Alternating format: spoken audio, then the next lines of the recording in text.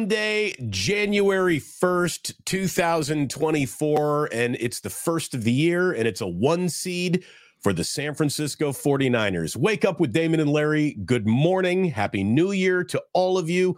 Larry, you know, we got going 4 minutes late for coming after New Year's Eve. Really ain't bad, if you don't mind me saying. Well, we showed up on time. We just had a little pre-show chit-chat.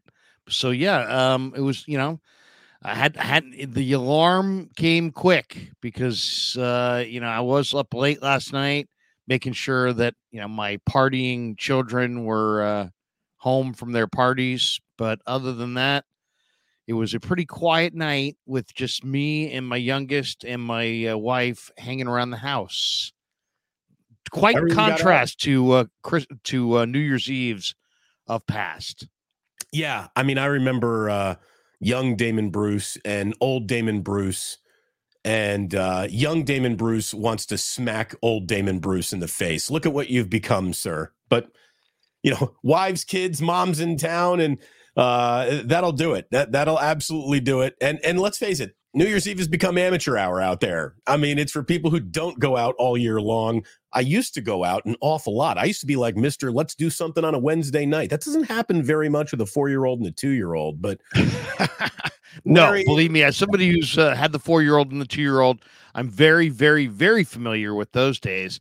It is kind of a special anniversary for myself and my wife because we don't celebrate a lot of different things, but one day that we kind of celebrate that maybe other people don't is the day that we actually met. And we met on New Year's Eve from 1994 going into 1995 and got married in 99. So was it a random bump in? Was it an arrangement? Did someone try to put the two of you in the same room together to see if it would work? Or was it just, hey, chick at a party, how you doing? Well, you know, it's like I come from a pretty big family, right? So I've got an older brother, I've got an older sister, I've got a younger sister, and this just happened to be a college friend of one of my younger sisters who showed up at my parents' house. I actually met her in my parents' kitchen for the very first time.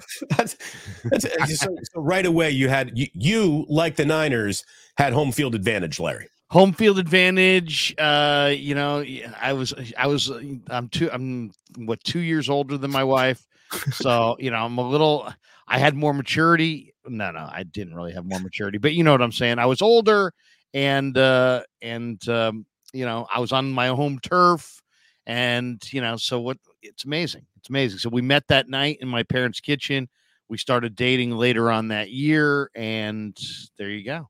Well, here we are, that's fantastic, man. That is fantastic. And I guess the whole point of this is how important it is to have that comfortable home field advantage in life and certainly in sports. My goodness, Larry, you know, every single coach sits down and writes a list of goals before a season starts. And I think the first thing on every single coach's list is simply win your division. Because everything that good starts there. Yeah. Win your division, and then beyond that, can you take it to the extreme of maybe you will even have the best record in your conference? The San Francisco 49ers under Kyle Shanahan in year 7 have had maybe their best year under Kyle Shanahan all the way around. When you walk around the entire car on the car lot and you're doing your 360 looking at the car for the first time, when you look at this from 360 degrees, I really do think it's Kyle Shanahan's best season as a head coach. And therefore, it's the best 49ers season in 7 years. And they've accomplished not just everything they hoped to accomplish, they've accomplished even more than they wanted to because they've got a punted away game in week 18, which means they have the luxury of, let's call it, extreme rest. Not only will they have a bye week, they've got a built-in throwaway late preseason game against the Rams that should be conducted as a preseason game. That's something you and I talked about last night. And let's start there this morning. Yeah. Throw it all away in week 18, right? If you're important to a title run, hopefully you can be kept off the field entirely. Well, you know, the thing is, and that's going to be an impossibility, right? Because it's a team sport and, you know, you got 22 starters on offense and defense. Doesn't even include your special teams. You won't be able to rest 22 guys. So you're not going to be able to rest all your starters. You're going to have to roll some guys out there. I think guys understand that. But for everybody that I think had to have rest, which are, Eric Armstead obviously needs more rest, and Dre Greenlaw and Fred Warner and, a couple other guys. Hey, I saw him putting layers of tape on Christian McCaffrey's calf on Sunday. Christian McCaffrey needs to sit it out. Yeah. Sit him out. You have other guys. You can go with JP Mason. I mean, this is kind of the advantage of not having gone with Mason or Mitchell all year, is that you've gotten to this point and they're totally fresh. So, you can get through a football game with Mason and Mitchell. You don't have to have Christian McCaffrey. I saw the hit that George Kittle took yesterday on the leg from a Washington defender. Larry, that could have been ACL, MCL, PCL, meniscus. The whole thing could have been blown up in that one play. I know exactly what you're talking about. Yeah. And so, I guarantee you, and the guy came back in the game because he's an all-time tough guy throwback, but he's feeling it this morning. Sit him out. Sit out anybody that you need to get rest. And the 2 weeks is just awesome. That's just a perfect amount of time. They won't get I don't even entertain the idea of, they could get rusty. They're not going to get rusty because they practice. And when you practice, you're still playing. You're just not taking hits. You're basically it's not like they're going on a 3-week vacation to Bermuda. They're going to be in Santa Clara lifting, meeting, and practicing and honing their craft as their body recuperates from daily almost hitting, definitely weekly hitting that goes back to the 4th of July. So, some of these guys really need it. And it's funny. It's like they're the America's modern day gladiators. So we don't really, ever think about it, but they're real people behind those hits. And these guys don't feel good on Monday as the season progresses, and they don't feel good after the game as the season progresses. And the older you get, the harder it is to bounce back. There are a number of guys, John Feliciano, and, you can play some backup D linemen, Robert, all your young guys, D Winters and Jalen Graham should get some run. Robert Beal Jr. should get some run at defensive end. Everybody, all your quality depth needs to see the field in this final game. Luter sees the field. Verrett sees the field. Verrett is interesting because Verrett was not healthy in this, or was not up in this last game, and I don't know why. I'm not sure if it was health related or just they wanted to get Womack out there, but I've said it to you a few times. I'd rather them go with the younger guys, Womack and Luter, over, the veteran guys like Logan Ryan and Jason Verrett. If they can. Obviously they may have to go with Ryan because he's so versatile and he can play inside. But get your young guys on the field as much as possible. We see Danny Gray for the first time ever. Would love to see Danny Gray. Tay Martin is another guy. The 49ers have a handful of guys. And, it's like if you were at training camp and you're familiar with the talent, man, this is going to be a very encouraging week 18 from a personnel standpoint, because there's a bunch of talented players that really haven't gotten on the field yet. And Winters and Graham, I think, are at the top of the list. Those guys are starting caliber linebackers that just have never played hardly this year. Winters a little bit more than Graham, but basically neither has played any significant number of snaps because you've got Dre Greenlaw, Fred Warner, then you got Oren Burks, you got Demetrius Flanagan-Fowles, you got Curtis Robinson, you got other guys. So they'll lean on their depth here. Curtis Robinson's another guy. The guy they just acquired, Sebastian Joseph Day, probably get some run in this last game. Maybe guys like Taylor Hawkins off the practice squad. Willie Snead off the practice squad. This is a perfect spot for Willie. T.Y. McGill is going to get some run in this game.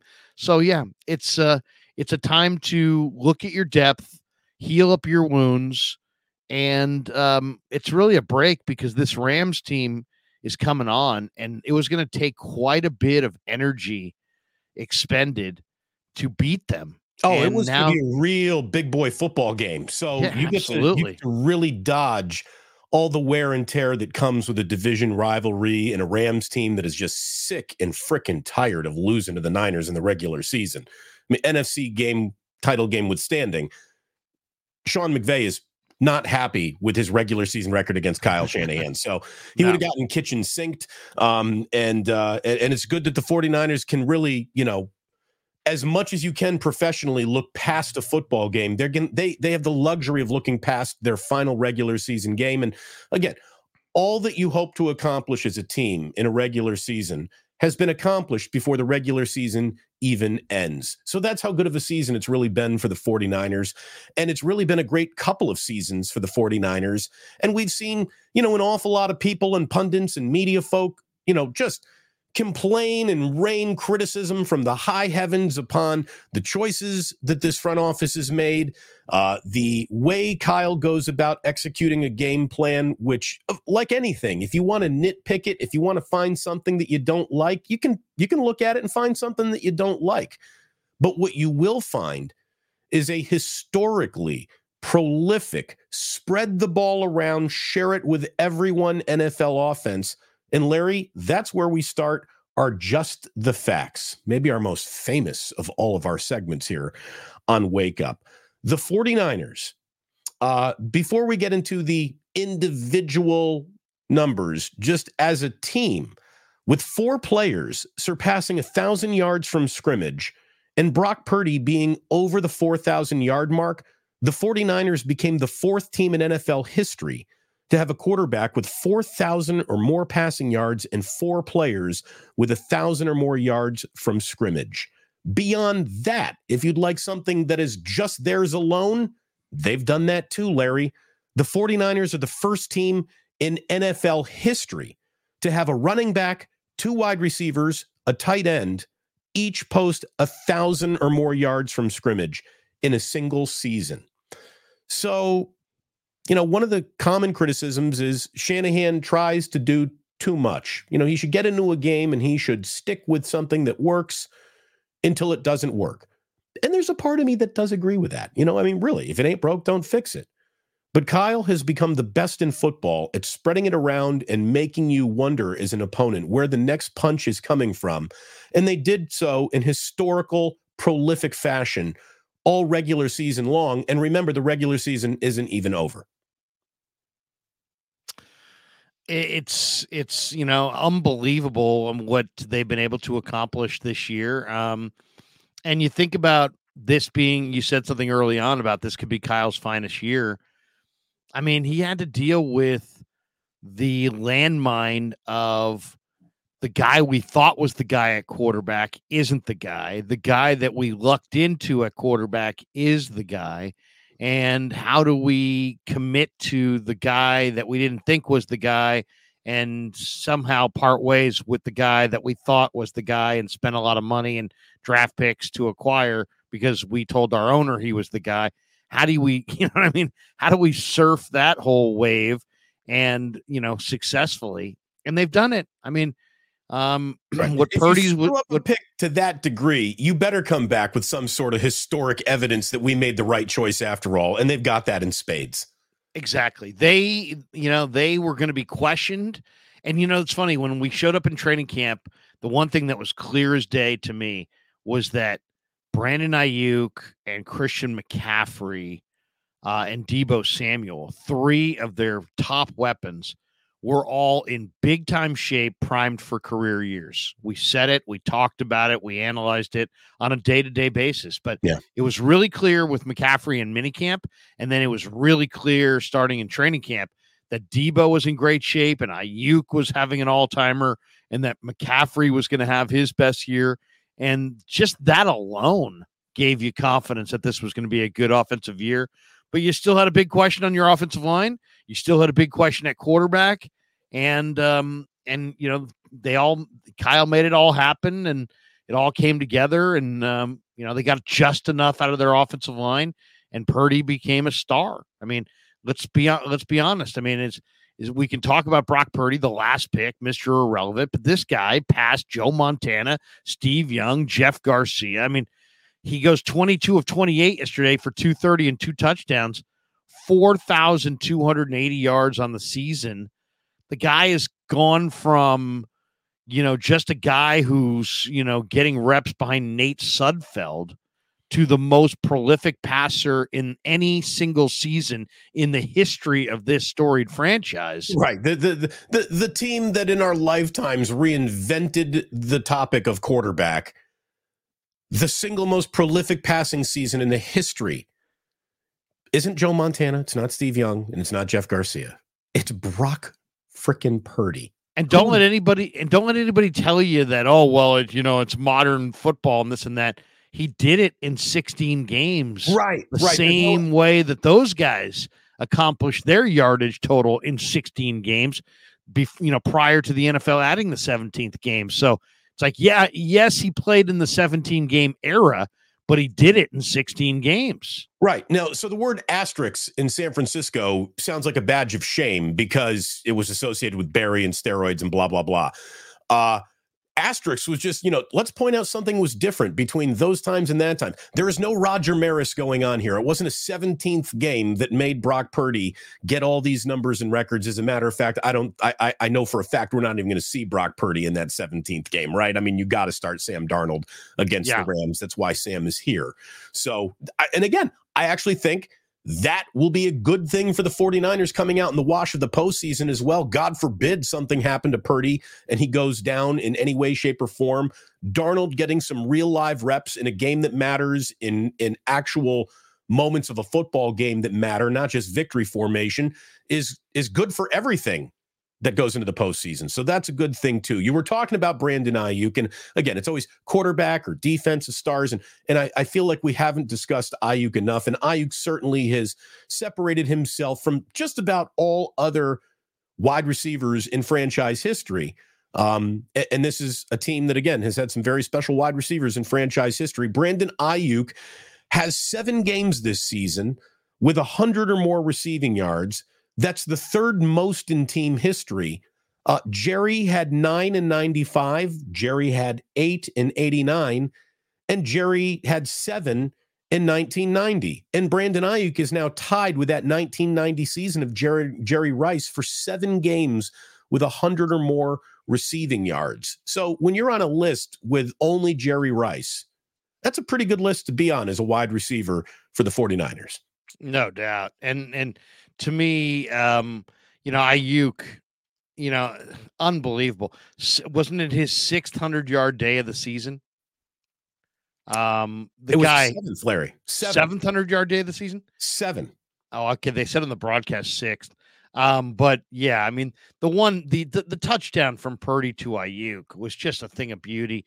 And it really, it showed, I mean, this season showed what a tough guy Ayuk really is, but also to me the signature play in some ways of this season may have been in this Commanders game, simply from the standpoint of you have Purdy kind of showing that what makes him the quarterback that he is. Right, escapability.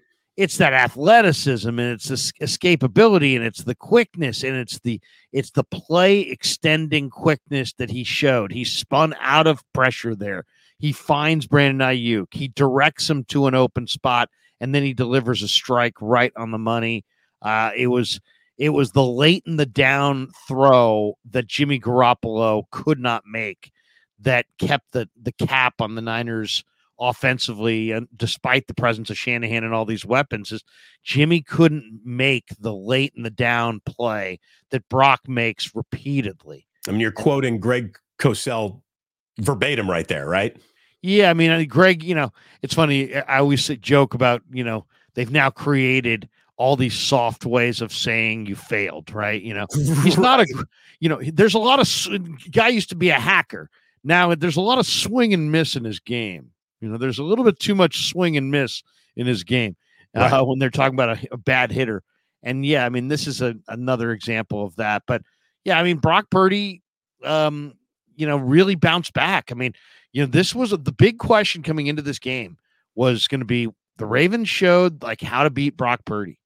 And at least they claim they did, right? Which is flood zones that flood windows that he typically likes to throw in the intermediate and down the field, in the middle of the field, with all kinds of extra bodies, and force him to make throws outside. And Washington copied that formula to some degree, and he was forced to make some plays outside, and he looked a little uncomfortable early, but he adjusted. And that was the question, is like, did the Niners have the answers to the defensive wrinkles that the Ravens kind of showed? And I think in this game, they kind of proved that they did. Well, against the caliber of the Commanders secondary, I don't know if it's exactly a straight draw one line through the next. I mean, the Commanders found themselves deep into their secondary's depth chart before the game even started, and then it got worse for them in the game. But yeah, I mean, it doesn't seem like there's anything that really phases Brock, including the game that he is throwing 4 interceptions in. Again, sometimes you show who you are when things are going at their worst, right? Yeah. It's easy to maintain a strut when things are going well. It's another thing to not have a rattled demeanor about you when things are going poorly. And I was really impressed by Brock about that. And I know that this is people saying, a week ago that sounded like excuses. This week, it sounds like some evidence of significant quarterback play being in that young man. It's the clarity of hindsight is amazing. It really, truly is. Speaking of Brock, Larry, he's the first 49ers quarterback with 30 touchdown passes in a season since Jeff Garcia back in 2001. The franchise record is 36. That was Steve Young in 98.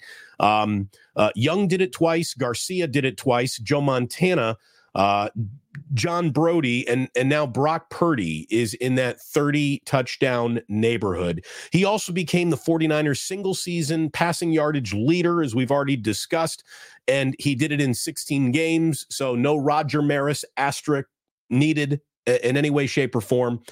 And now we get to the real impressive number.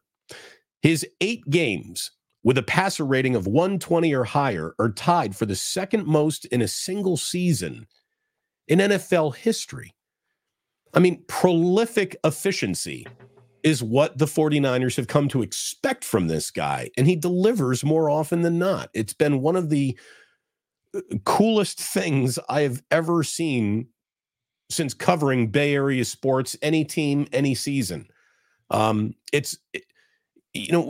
sports, we're programmed to expect things, but we're also programmed to not expect things.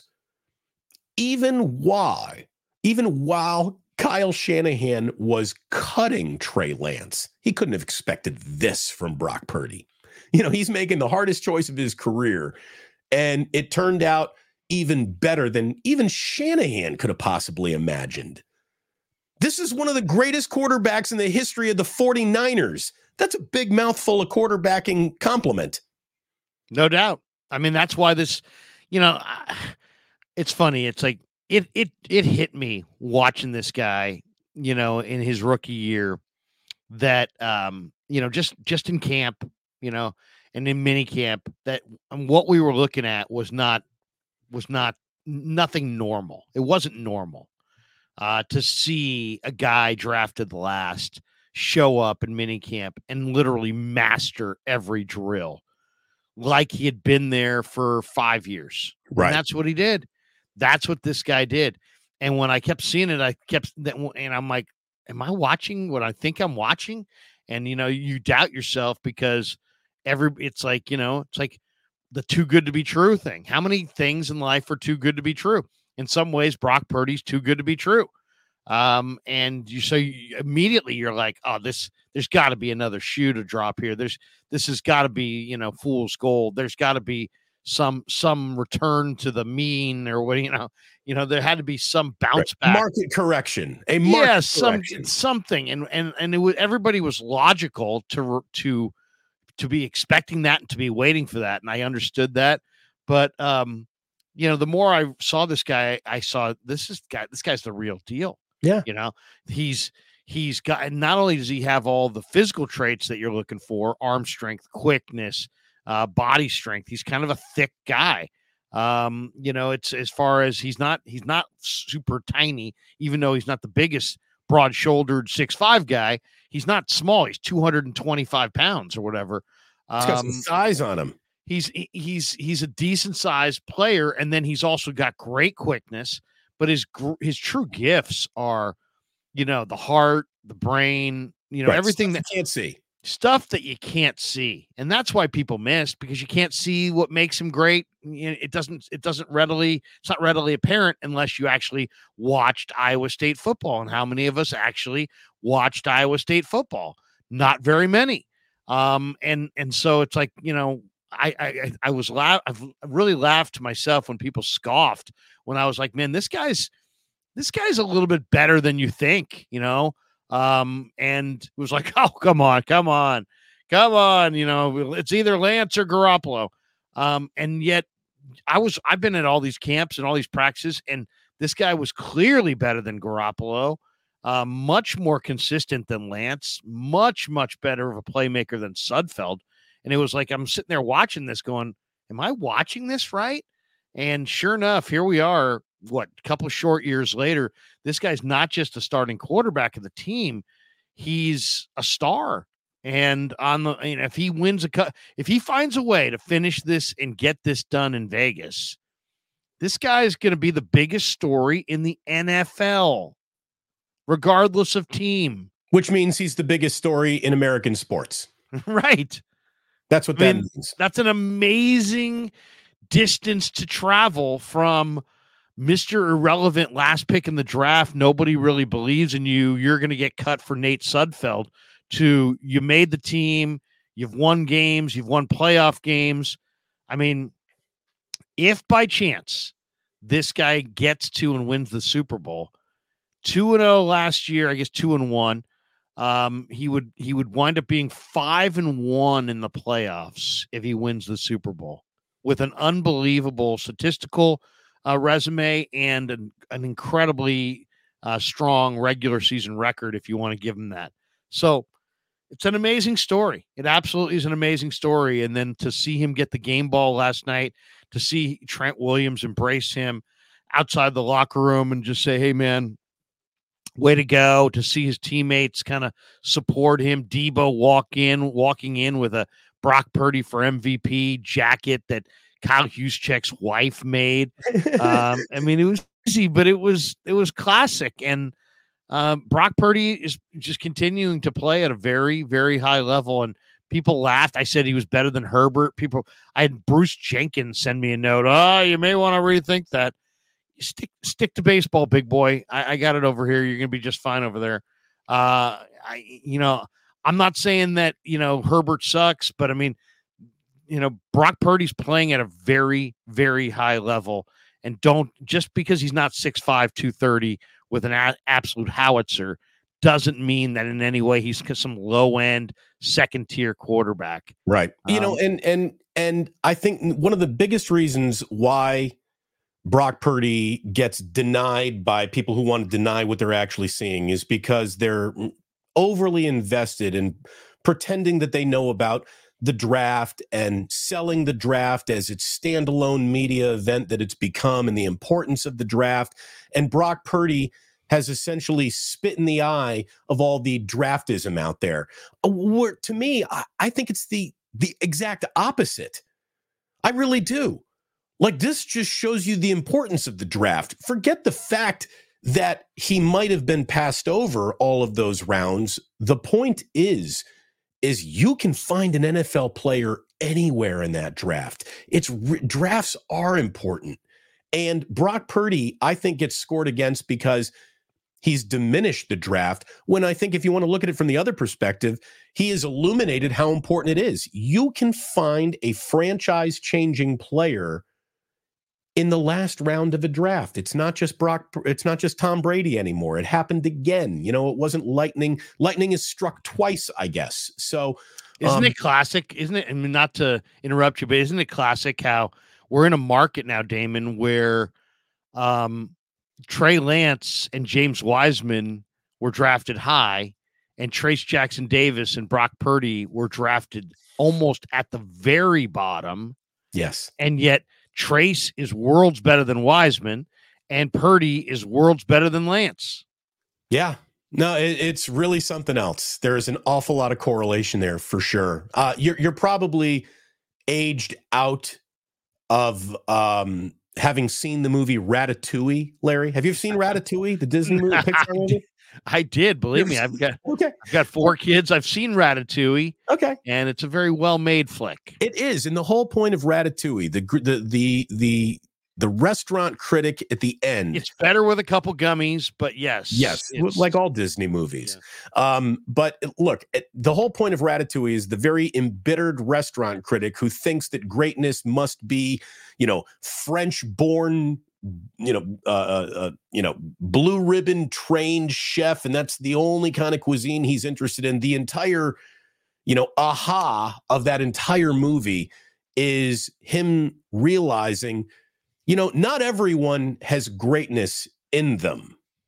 Like, that's a lie that a lot of people are sold. Everyone can be great. No, not everyone can be great. Greatness is not an option for everyone. But greatness can come from anywhere. It can come from anywhere. Look at me getting all Ratatouille on everyone, but it's the truth. Greatness can come from anywhere. It's not within everyone, but it can come from anywhere. And Wake Up, Jump the Shark. It was the Ratatouille show, and their numbers plummeted from there. It was their famous Ratatouille Monday on January 1st, and it took the whole thing down. Do you see how stoned Damon and Larry were for that January 1st show where they talked about Ratatouille for 2.5 hours? I mean, it was a breakdown of animated stuff. I thought he was great. I thought he was funny. I enjoyed it. I took Tate. We had popcorn. I told him no better. My wife said, "What do you want to put on?" I got Disney Plus. And I said, "Honey, I wrote down one name and I put it in an envelope." Let me tell you, Larry. It's Ratatouille. Ratatouille. We're watching Ratatouille. Hey, let me tell you, that rat had some ACLs on him. I'll tell you that, Larry. And similar to the way he went through all the junky food, I go through each and every draft prospect, and I take a deep look, a deep dive. Ultimately, what we saw there with Ratatouille is a rat that really took a deep dive. I take a deep dive when I'm looking at free safeties, Lowry. People are going to think the show's about to end if we're doing Ralph and Trent already talking to each other. So let's shorten the show. Let's welcome everyone to Wake Up here with Damon and Larry. Happy New Year to you, Niners fans. You are the 1 seed. You are home for the postseason. And should you go to the Super Bowl, that is an 85-minute, 95-minute plane ride into Vegas. So the team's not going to leave the time zone for the rest of the year. That is a luxury unto itself. And they have the single biggest, I think, force multiplier of who the Niners are. And Tim Kawakami was writing an article pretty much about this. And I was reading a little of it this morning while I was making coffee to come on down here and talk with you, Larry. The whole point of the Niners is they're pretty much good enough to beat anyone, anywhere, anytime in the regular season. But if you want to be dealing with a monster, bake in a little rest into that equation.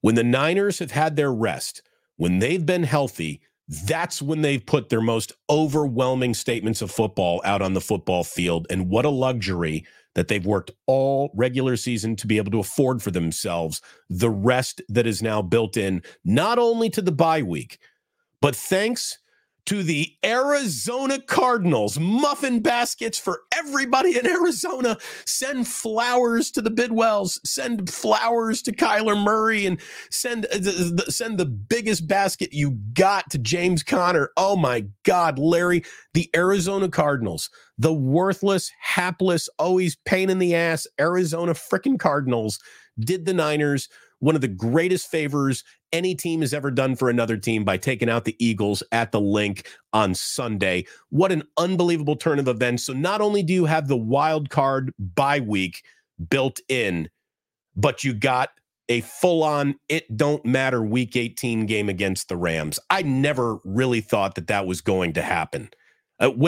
When the 49ers dumped the game to the Ravens on Christmas, I thought that ship had sailed. I thought that they were going to have to go 2-0 because I really, even though I'm Mr. Anyone could beat anybody on any given day, I didn't see the Eagles losing at home to the Cardinals, but it happened. Well, Oh, I know. And way to go, Jonathan Gannon, and way to go, Cardinals. And Kyler was great, and Dortch made a huge play. And yeah, I mean, the Eagles are reeling, and their fans are jumping ship. They're booing their team off the field. The play calling in that game was horrible by Sirianni. Literally, Eagles fans who were in the Super Bowl last year praising Sirianni as better than Shanahan and one of the top tier coaches in all of football. And here we are, January 1st, 2024, and there's people, get rid of this guy, and they're ripping his Italian heritage. They're ripping his, I mean, it's like, this guy can't coach. But some of the plays yesterday, I mean, they had like a 3rd and 16 play, and they ran Hurts off the right side like he was going to run for 16. I mean, it's like, what the hell play call was that? A.J. Brown's looking around like, dude, remember when we used to throw the ball, I don't know, down the field on 3rd and 16? You know, they're in a bad way right now. The Eagles are in a bad way. And the Cardinals, I mean, that was a perfect spot for them. You know, it's like they're trying to send a message. They're trying to establish a culture. And they went a great distance to establishing a culture. They didn't have Budda Baker early in the year. They do have him now. And he's obviously a great, great player. He made a number of big plays yesterday. But, you know, it's interesting, Damon. You hit on one other thing about the Niners and how they with rest, they're really dangerous. If you just chart and you say, well, what is it? What is it? What are we really talking about? What's the impact of fatigue? Okay. Where are you seeing it? And to me, there's one stat that you got to look at. Look at the Niners missed tackles. Okay. This is what it's been this year. Week 1, 7. Week 2 against that's Steelers. Week 2 against the Rams, 8. Week 3. So they're not early in the year. A lot of times teams miss tackles because there's not a lot of live hitting in training camp. Right. And the regulars don't get a lot of preseason action. So right. Pitchers are always ahead of the hitters in a major league season, blah, blah, blah. So you're going to see some missed tackles first couple weeks. Sure enough, they did. Okay. Now you get to week 3. 3 against the Giants. That's a very low number. 4 against Arizona. That's an incredibly low number because that was James Conner. 2 against Dallas. So they were absolutely peaking, right? Yeah. So now you get to October, and you're getting a little bit fatigued. You're building up a number of games. Guys are getting dinged up. 10 against Cleveland, 9 against Minnesota, 13 against the Bengals. And Shanahan described his team as fatigued and a little slow. And so then they get the bye. Okay. They get the week off of rest. They come back the next week. They only missed 7 against Jacksonville, low number. 4 against Tampa, low number. 5 on Thanksgiving in Seattle, very low number. Then they missed 12 in Philly, despite the fact that they won the game. Then they missed 14 in the return trip against Charbonnet and Kenneth Walker in the game at Levi's. There were a lot of missed tackles in that game. Then they missed 16 against Arizona. Then they missed a bunch, I'm sure, against the Ravens. I don't have that number in front of me, but that's where the fatigue shows itself. Here's the thing. I don't even think they missed a number of tackles against the Ravens. They just threw a lot of interceptions against the Ravens. Yeah. No, because they were, and you know why they wouldn't miss a lot of tackles against the Ravens? Because they were really up for that game.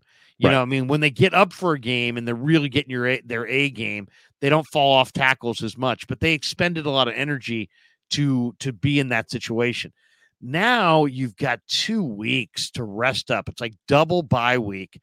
And I just think that what you're really going to see is you're going to see them just like tackling machines coming out of this thing.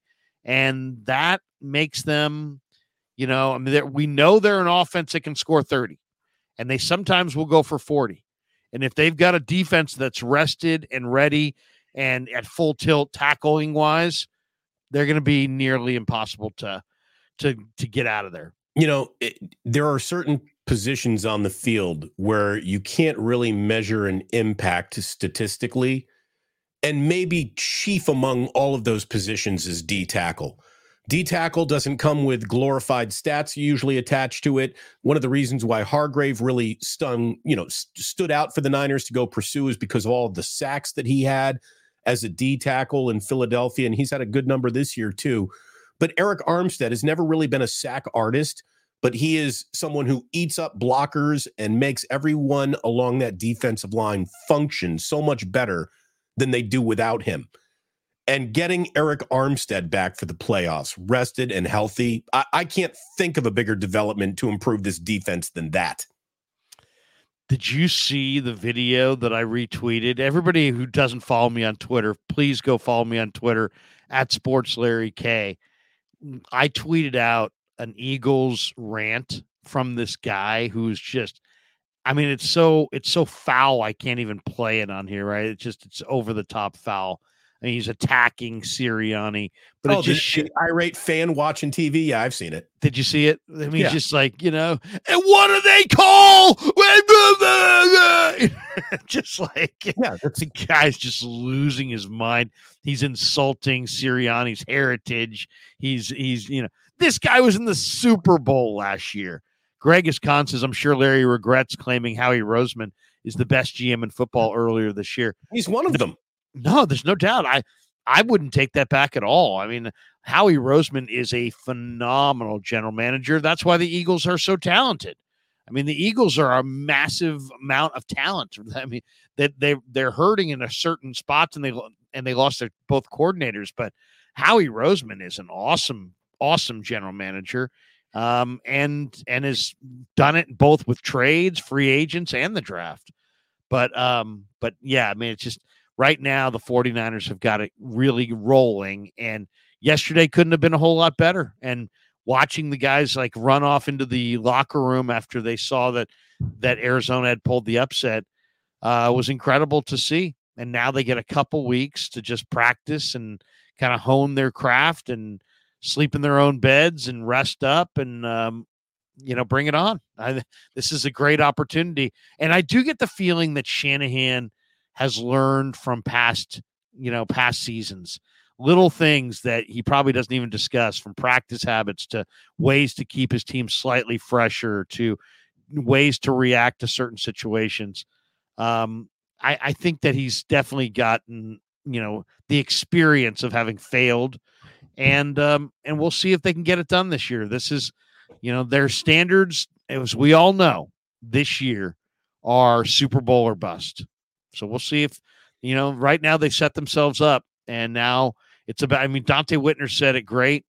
He said, hey, now it's about, the dedication and how hard you're going to work and commit to, the the next 3-4 weeks to getting your goals accomplished. He said, we didn't, focus like we should have, talking about the Harbaugh team that lost to the Ravens. And he's like, we came 3 points shy of the Super Bowl. And you can tell it haunts him to this day. And it's like he's thought about New Orleans and that Super Bowl loss to the Ravens an awful lot, because that's as close as he ever got to a ring. And so you get this close, you want to take your best shot. And I'm sure Shanahan will verbally implore them to do exactly that. Well, just like, it was absurd to say, well, Brock Purdy's not going to get any better. It's crazy to think that Kyle Shanahan's not going to get any better. Of course he's going to get better. He's a really smart guy. He knows exactly what he's doing. And, he might be stubborn in particular. And some people want to, again, nitpick more of this, less of that. But when you look at the totality of everything that this team has accomplished offensively, again, the 49ers, the first team in NFL history to have a running back, 2 wide receivers, and a tight end, each post 1,000 or more yards from scrimmage in a single season. It's really impressive. To get back to just finishing up just the facts, because this is really an amazing fact on Christian McCaffrey, who needs no more, flowers handed to him. I think everybody realizes that Christian McCaffrey is probably going to finish in the top 3 of MVP voting. And oh, by the way, if on Christmas Lamar became the clubhouse leader, he sunk the putt on the 18th hole to be your MVP against the Miami Dolphins. A 5-touchdown performance for Lamar. You can just give him that MVP trophy right now. It should be his. But I think so. McCaffrey played his 30th game with the 49ers in DC. That is including the postseason. 30 games as a member of the 49ers. In 30 games with this team, he scored 34 total touchdowns, which is the second most touchdowns scored by a player in their first 30 games with the team in NFL history, Only Gale Sayers has more. Gale Sayers. The Kansas Comet. Excuse the me. Hall of Famer. Gale Sayers, the greatest open field runner in NFL history. Like, that's what Barry Sanders will tell you about Gale Sayers. 36 touchdowns for Gale Sayers in his first 30 games. McCaffrey with 34 touchdowns in 30 games. That's Madden. That's pretend football. That doesn't happen. And it happened with him. He's so good. He is so special. And the fact that he gets 2 weeks off now is going to increase the violence. I mean, you saw him popping off. I mean, Christian McCaffrey is 7 yards down the field every time he touches the ball almost, unless he's like taking a 3-yard loss because a team just gobbled up that screen pass that was thrown to him. I mean, he is so good. He is the most fallenest forward running back in this league since Derrick Henry. And we're talking about two completely different body types. He's so special. And having said all that, Larry, it was really good to see Elijah Mitchell come in against the Commanders. For the first time the entire season, someone other than Christian McCaffrey was the 49ers' leading ball carrier in a game. Elijah Mitchell has not had the needle fall on him very often. It did on Sunday. And boy, I thought he really answered the bell. Larry, Elijah Mitchell hasn't looked that good, that effective since his rookie year. Battling injuries, it's been a tough comeback. But he looked crisp. I really liked what we saw out of Eli Mitchell. Oh, he's good. He's good. I mean, it's so funny because I remember the day before the Niners traded for Christian McCaffrey. I'm interviewing one of their beat writers in the stadium after practice, and I said to him, man, I'm seeing some rumors about Christian McCaffrey every week. Who is it? I mean, it's okay that person was wrong. We're allowed to be wrong in sports sometimes. Who was it? Who was it? It was the great Cam Inman. Oh, okay. The great Cam Inman said, hey, they're not going to trade for Christian McCaffrey. I said, why? Because they don't need him. They've got Elijah Mitchell and Jeff Wilson. And it wasn't a ridiculous answer at the time. Look, it wasn't a need, it was a want. Right. Well, I mean, also McCaffrey, it's like, I don't need a Lamborghini. I've got a Honda CRV. No, better than that. You had a Corvette. You don't need a Lamborghini with a Corvette, so. Okay. Well, maybe one's a Corvette, one's a Lamborghini. Either way, though, McCaffrey was really, really special. And, here it was, yesterday, he's already been used a ton. And he gets 18 touches and he gains 91 yards from scrimmage. But then he suffers the strained calf muscle. And, I was going to say that today's a significant day because Kyle will speak later today. And he says we'll find out more on Monday about his calf. Shanahan said after the game, we think he'll be all right. I don't know if he would have been able to go next week or not, but we'll have to find out more on Monday. He was moving around all right on the sideline, so hoping it's not too bad. But yeah, Elijah Mitchell, really productive running back in college, and he played at Louisiana, and he's got 4.3 speed, but you don't really see that when you watch him. The only downside to his game is he's got kind of a between the tackles big man's game, but it's the pick and the slide and the ability to find the opening and to, basically, run to daylight and hold on to the football and the balance. And, when he gets 2 steps going, I mean, he's got to get 2 steps going, but if he gets 2 steps going, man, he's really a hard guy to tackle for a loss. He's slithery. He falls forward. He's got great instincts. He doesn't fumble the football. And those are great traits right there. I mean, that's why he's earned the trust of Kyle Shanahan. I think in an ideal world, Shanahan would use Mitchell in the biggest games in this playoff and Super Bowl run as his second half closer. That's what he wants to use Mitchell as. Look, there is no shame in not being as good as Christian McCaffrey. You can be a really, really good running back and still not be as good as Christian McCaffrey is. It's the difference between were you good at it? Are you a Hall of Famer? Christian McCaffrey's a Hall of Fame running back. He's going to Canton. It's going to happen. And if he has a Super Bowl, it's definitely going to happen.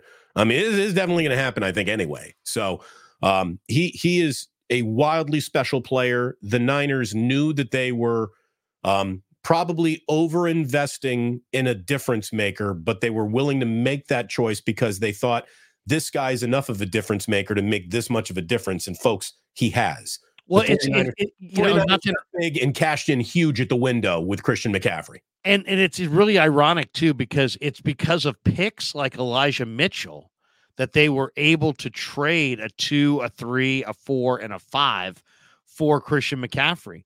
They hit on so many of their after the draft and day 3 picks on this roster that they were able to trade four picks for one player because they have the depth because of guys like Elijah Mitchell. I mean, just kind of this game yesterday in a lot of ways was the John Lynch Bowl. You know, it's like it really was. He stole Trent Williams from Washington in a one-sided trade. He stole Chase Young and Randy Gregory, this year in very one-sided trades. He stole Christian McCaffrey in a very one-sided trade.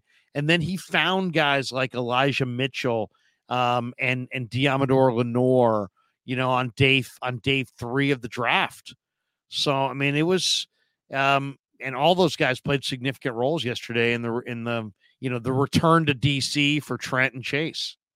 I mean, it wasn't a particularly huge day for Chase.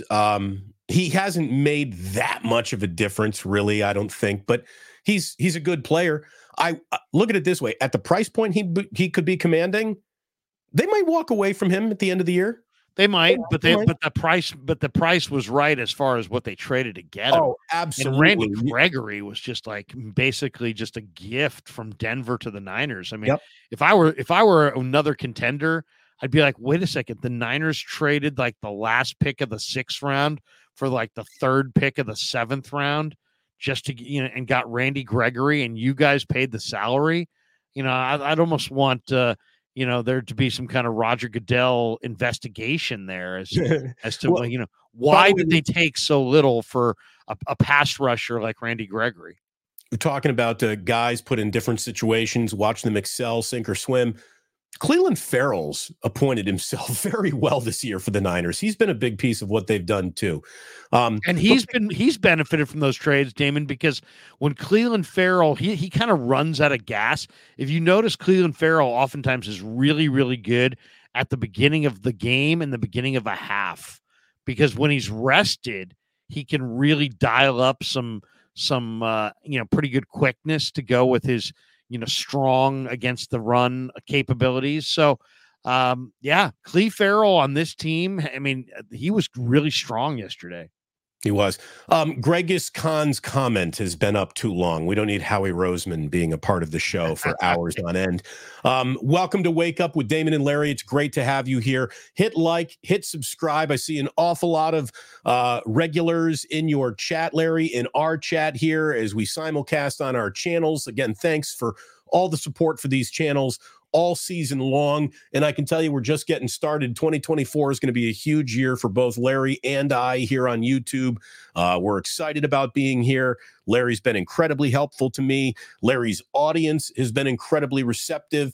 We've shared an awful large portion of the audience throughout our careers, and to bring it all together here has been an awful lot of fun. The Just the Facts segment has gone on longer than Kevin Kruger is going to want to edit through it. So let me just wrap up with this here.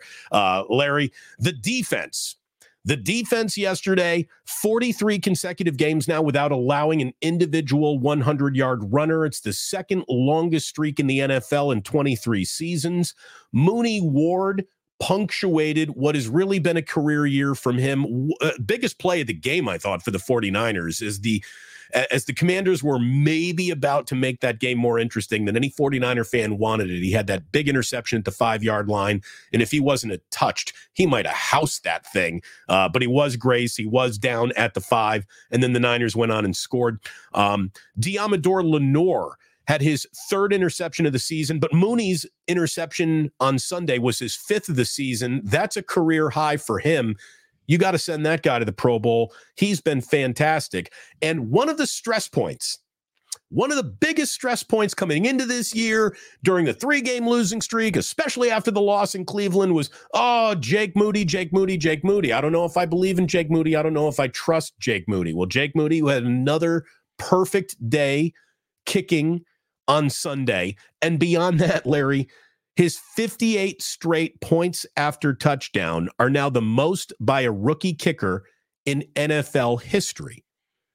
Considering where the point after touchdown is kicked from now, that's officially an impressive statistic, because that statistic is, being measured against a whole bunch of rookie kickers who were kicking, 15-yarders because the ball was spotted at the 3. So Jake Moody, one of the worry spots on this team, has become as dependable a rookie kicker as I think you could have hoped for. He's had an exemplary year beyond the missed kick in Cleveland. Where's the demerit against Jake Moody's rookie season? He's been spectacular. Well, the Niners think they've got their kicker for the next decade, and they probably do. And good for them. The one thing the Niners were not a great special teams unit a couple years ago under Richard Hightower, and they brought in Brian Schneider from Seattle, who's a very respected veteran special teams coach. They invested money in guys like George Odom and Ray McLeod in free agency. They invested draft picks and draft capital in a third in the form of Jake Moody, a fourth in the form of Mitch Wishnowsky. They've got nice special teams right now. They got a good long snapper. They got a excellent young kicker. They got an excellent young punter. They're making plays on special teams. Womack. I wish the return fantastic game, on special teams. I wish the return game were a bit better. And, Ronnie Bell had a decent game. I think Sunday he didn't make any special team mistakes. But I still. That's Ayuk's job come playoff time, I think. Right. I think you're right too. I hope it is. Because there can't be any Kyle Williams memories and flashbacks come postseason time. That just cannot happen. Beyond everything else, this is the 10th time in franchise history that the 49ers have clinched the 1 seed. Only the 10th time in franchise history, the 49ers have won 10 regular season games against NFC opponents in consecutive seasons for the first time since 97-98. I mean, Larry, I was in college, in 1995. So we're talking about, almost 30 years ago, right? I mean, so the 49ers, again, while people have been bitching and moaning and telling you what doesn't work about this team, they've had an incredible amount of sustained success under Kyle Shanahan. They went 7-2 on the road this season and 4-0 against the NFC East. So they've been really good for a really long time. Have there been some blips and bumps in the road? Look around football. Who's got a smooth paths? Who's, outside of Kansas City? And I really do think that Patrick Mahomes and the Chiefs so distorted expectations of football teams at the zenith of their dynasty. Everyone started thinking that that's the new normal. Like some people in the NBA started watching the Warriors during their dynasty. And Steve Kerr would come on my show every single week and say, Damon, this isn't the real NBA. What is happening, this isn't real. This is imagination land, and we're just living in it right now. But this is not the real NBA. The real NFL means you are going to get punched in the teeth at least 2-3 times a year. And fans overreact to those teeth punchings. You should expect it. It's going to happen. There's no such thing as going undefeated. I don't think, Larry, in our lifetimes, we're never going to see an undefeated football team in a 17-game regular season schedule. It's not going to happen. This league is built to destroy success, to make it disintegrate right when you think you've got it. And the very truth is even a 4-game losing streak, like if you go a month without a loss, you just had a monster fucking month. That's just the way it is. Putting 3 wins together at any point in time in this league is hard to do. And the Niners have had multiple 5-game winning streaks in this season. So they're good. They're really good. They're really well built. They're really well maintained. And for those who have been insisting the opposite of that for years now, they're looking a little foolish with a 1 seed attached to the Niners before the regular season even ends. So an unbelievable season, an unbelievable couple of years.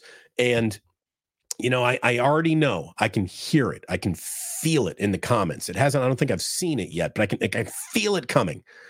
Somebody is about to say, well, the Niners are 0-38 when they're down 8 points in the fourth quarter. And Kyle Shanahan is 0-38 when down 8 points in the fourth quarter. And look, that's not great, but it's very normal. It's very normal. I don't know if you saw this tweet from Mike Sando, but Larry, I took a screenshot of it and I saved it for this show because I wanted to bring it up. And I was actually at a New Year's Eve party. Some drunk guy comes up to me and argues with me for a little while, and I busted this out because the first thing he said was, 0-38 when down 8 points. Kyle still can't do it. He's never won the big one. I mean, this guy's got the third most playoff wins in franchise history already, but he's never won a big one. Can't win a big game. Playoff games apparently are not big games unless it's the Super Bowl, but okay.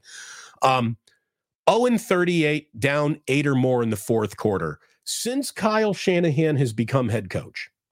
Okay, so we're going back 7 years of data points. This is from Mike Sando. All teams in football, the entire NFL, when down 8 or more points in the fourth quarter, is 98, 1,337, and 4. So all teams in the NFL where Kyle has a 0% of winning because he's 0-38. All teams in the NFL are 7%. You're down 8 points in the fourth quarter. There is a 93% chance you lose that game. Again, the entire league sucks when down 8 points in the fourth quarter. Here's the Shanahan stat that I think is the most pertinent stat. The 2 years prior to Shanahan being here, the Niners were a combined 7-25. I would shut the fuck up about Shanahan. Yeah. They're 7-25. Right. Guess what they are this year? 12-4. Guess what they were last year? 13-4. Guess what they were in 2021? 10-7. Guess what they were in 2019? 13-3. I mean, he's been pretty good. He turned around an entire roster in 2 years and rebuilt it on the fly, and he didn't even have the quarterback he really wanted or envisioned until this very year. And look at the success that they've had. But again, just to go back to Mike Sando again and the 0-38, all teams in football are winning at a 7% clip when down 8 points in the fourth quarter. Kansas City has the best winning percentage when down 8 in the fourth quarter, and that winning percentage is 300. They're 6-14 down 8 in the fourth quarter. Green Bay would be next at 7-34. That is a 171 winning percentage. Seattle, in the same time, down 8 points in the fourth quarter, is Seattle's 1-38. Carolina is 1-58. Indianapolis is 1-36-1. Baltimore is 2-22. Dallas is 2-37. New England with Bill Belichick, the greatest head coach in NFL history. Bill Belichick, when he's down 8 points in the fourth quarter in the last 7 years, is 3-35. So you're saying if you're down 8 in the fourth quarter, you typically lose? Yes. You have a 93% chance of losing that game. So Mike Sando goes on to say, so no one really wins under this scenario. So to say that Kyle Shanahan is the only guy in football who can't win under this scenario is absurd. Well, just remember this. Remember this. Anytime somebody quotes you a stat, make them quote you where it ranks in the league. Because the stat doesn't have relevance until you can tell me where it ranks. Right. Measure it against something else. Exactly. Tell me where it ranks in the league. Tell me where if you want to rip Kyle Shanahan, great. Tell me where he ranks among his peers. Right. If you want to fire Kyle Shanahan, that's fine too. Tell me who you're going to replace him with. It's like, that's the thing. We can't, with the people, and you know the way it is. we do YouTube channels, and people accuse guys like us of doing shows for clicks and this and that. You're only doing it for clicks on your YouTube channel. Okay, that's fine. But if you talk about Jake Brendel and Spencer Burford, you get 17 people in the room. If you talk about the quarterback, you get more. And if you talk about the head coach, you get more. And so I think I'm not the only person who's noticed this. Other people have as well. And so they parked their car at the corner of Trey Lance Boulevard and Brock Purdy's Not Good Enough Avenue. And when that turned out to be, a huge, gigantic, colossal fuck up, then it was like, okay, wait a second. We'll pivot to Shanahan. He can't coach. We'll kick Shanahan in the nuts every single live stream, and that will fill up and so this is what's going on. You've got people who take shots at Brock, but now Brock's almost unassailable. He's literally the greatest investment in their recent past. The last pick in the draft, and he's an MVP candidate. So now it's like, okay, what's going to fuel the growth of my channel?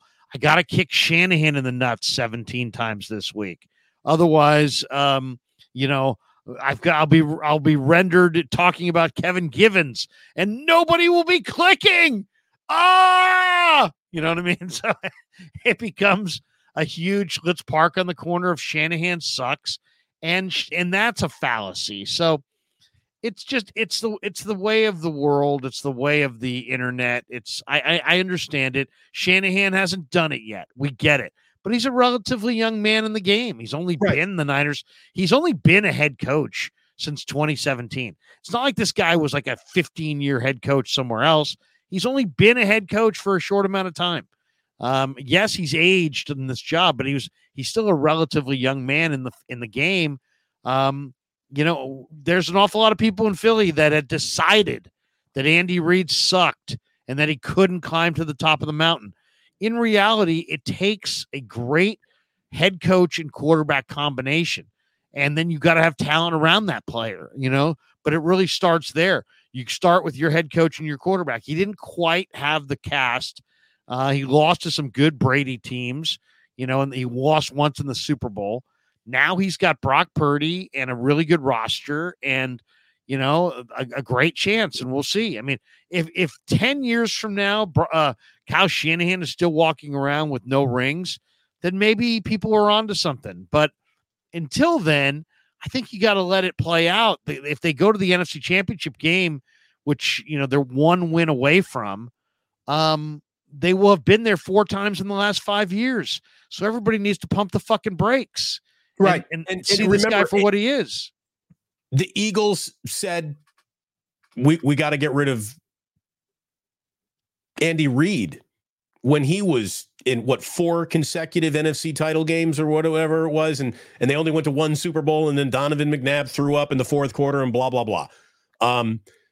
Andy Reid is a really good coach, and you should be able to recognize that until you see the picture of him holding a Lombardi trophy. Now, obviously that's the zenith of coaching. That's what everyone is gunning for.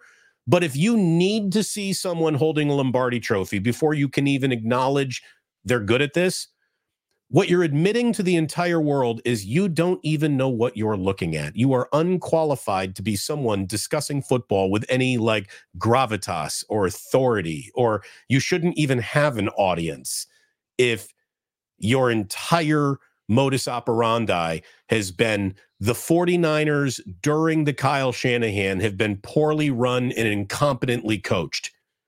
If that's where you live, good luck, because Super Bowl this year will officially have burnt your credibility to the ground forever and ever and ever. And you can never be taken seriously again. I mean, you're literally the boy who cried wolf.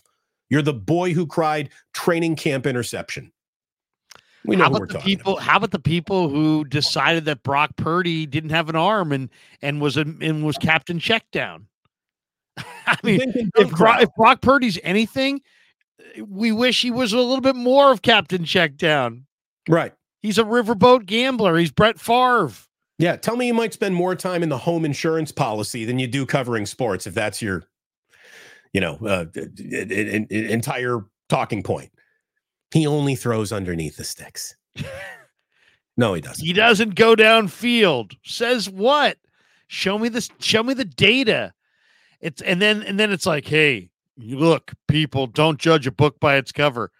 You're doing that exact same thing. You're basically looking at this guy going, he's not 6'4", he's not 240. He must not drive it down the field.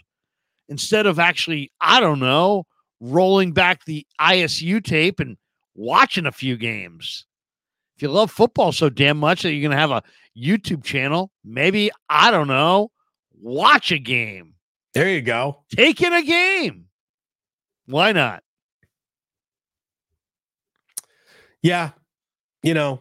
It's again, when you instead this guy's going to do nothing more than check it down. Or I love this one. When you don't know what I think the guy's the guy. I just don't think he's the guy long term. Right. What does that even mean? So you're winning in the present, but like you don't really believe that. You think it's like lucky, but you don't want to say it's lucky because that sounds stupid. So then it's like, I think it's lucky. So I'll just say, I think he's the guy, but I don't think he's the guy long term. It's like, it's like you go get some wine and put it in a sifter. I drink no wine before it's time. When you, yeah, right. Well, look, stop. When you don't know what you're really talking about, complaining is effortless, and it allows you to fill time. And, I know we want to keep politics and sports in two separate places, but sports have always been a microcosm of society. And if you ask me what is like the biggest problem society faces right now, it's that only the most extreme positions get the attention. Politically, that's true. Only the most extreme positions get the attention. Anyone trying to be reasonable walking down the middle of the street is ignored for the two lunatics shouting on either side of the street, as far away from each other as you can get. That is kind of true. And it's very much like that in sports. It's very much like that in sports. You can't come on and do well in ratings, I guess, if you want to have a reasoned adult conversation about what's actually happening. But if you have something that sounds like Brock Purdy sucks and Kyle Shanahan can't coach, oh, well, I guess we'll pay attention to that guy for a minute. I don't know. I will say this, though. I will say this. And I don't know if you caught any of did you catch any of Toledo in the bowl game? No, I did not catch much Toledo. Was that the was that the Barstool Bowl? It was the Barstool Bowl. Okay. And I bring it up, Damon, because I watched it with my 14-year-old, and they had like one announcer, and then they had this guy, Big Cat. Yeah, they had Big Cat and Portnoy in there, right? And Portnoy was on there. And in some ways, it was great. In some ways, it was better than a regular college football. It was Wyoming, Toledo. Wyoming won 16-15 on the coach that's been there forever, Roll. I forget the guy's name is, for Wyoming. Won on a last-second field goal to end his career at age 60, and it was actually a very entertaining game. Walk off into the sunset as a winner. Yeah, and believe me, it was a fun game to watch too. It seriously was. It was a fun game to watch. Toledo has a ridiculous return guy named Jaquez Stewart, who's had an 80-yard run. The guy was just awesome. I mean, it was just like, you got to see this guy, Jaquez Stewart. All right, but you were saying something about the bowl and the broadcast. Is that where you're going? The broadcast is incredible. Was incredible. It's like I could see that being kind of almost like it was the Arizona Bowl, the Barstool Sports Arizona Bowl, and I could see that being kind of like, an alternative way to broadcast football. Like, it's a college game, but these guys one guy was kind of calling the game. The other guys were just kind of chit-chatting and just kind of talking trash. And, they were rooting. Toledo had a tip pass that went to a offensive lineman. He ran it in for a touchdown. They're like, hey, a fat guy touchdown. And they're right. It was all irreverent, and there was storytelling, and it wasn't your typical broadcast. But like my 14-year-old dug it. They were one of those guys, I guess, is kind of a comedian, and it was entertaining. And it's like I'm sitting there watching that. I'm thinking, you know what? This might be the future of college football. Play-by-play in some ways is that not so buttoned down, and that's Harrison Whaley, who's a redshirt sophomore out of Tucson, and now it's a little bit more like, look at that fat guy that just scored, and and let's interview some fans, and let's tell stories, and let's talk over each other, and let's just have it be like a barroom type discussion. It was really, I mean, I don't know if anybody else caught that, but it was really interesting considering it stood out among all the different broadcasts that I've heard during this bowl season, and it was fun. It was a fun, cool atmosphere. I liked it. I enjoyed it a lot. And I'm hardcore football, but you know what? I love it. I mean, it's all about sitting back with your buddies, having some fun and chatting it up. I think guys like you and I could do great stuff. If we're just on like opposite the game while the game's going on and just kind of chit-chatting about, hey, just what we're watching without being super.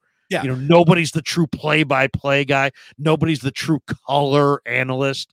It's just kind of dudes. I don't want that in my Rose Bowl. I don't want that in a Sugar Bowl. You know what I mean? Like, I don't want that in the Super Bowl, but in the nobody's watching this Toledo, Wyoming, who gives a fuck bowl. Fine. Or like an NFL preseason game would be kind of cool. If you're just kind of chopping it up, you're just. Well, remember it was interesting. It was. I don't know if anybody caught it, but if you saw it and you're in the chat, I'd love to hear what you thought of the Barstool broadcast of Toledo, Wyoming. Because Larry, do you remember on Monday Night Football when they brought Dennis Miller in? Miller and people were the first, like, let's try to do that. I mean, people lost their mind with that, and they wanted something a little bit more. But like, it's kind of a cross between play-by-play and the Manning Cast. The Manning Cast is like literally just guys hosting a talk show with the game in the background. Right. Who happen to be Hall of Fame quarterbacks and brothers. Right. This was more like kind of play-by-play, but with guys kind of chopping it up in a bar. And it was cool. I really enjoyed it. I sat there, and at the end of it, I was like, you know what? I liked it. Now, I'm somewhat of a Barstool fan.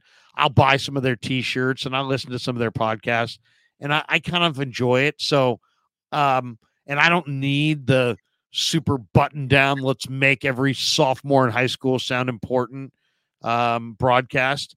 But I don't know. I'd be interested. I know you're kind of a fan of the medium of broadcast.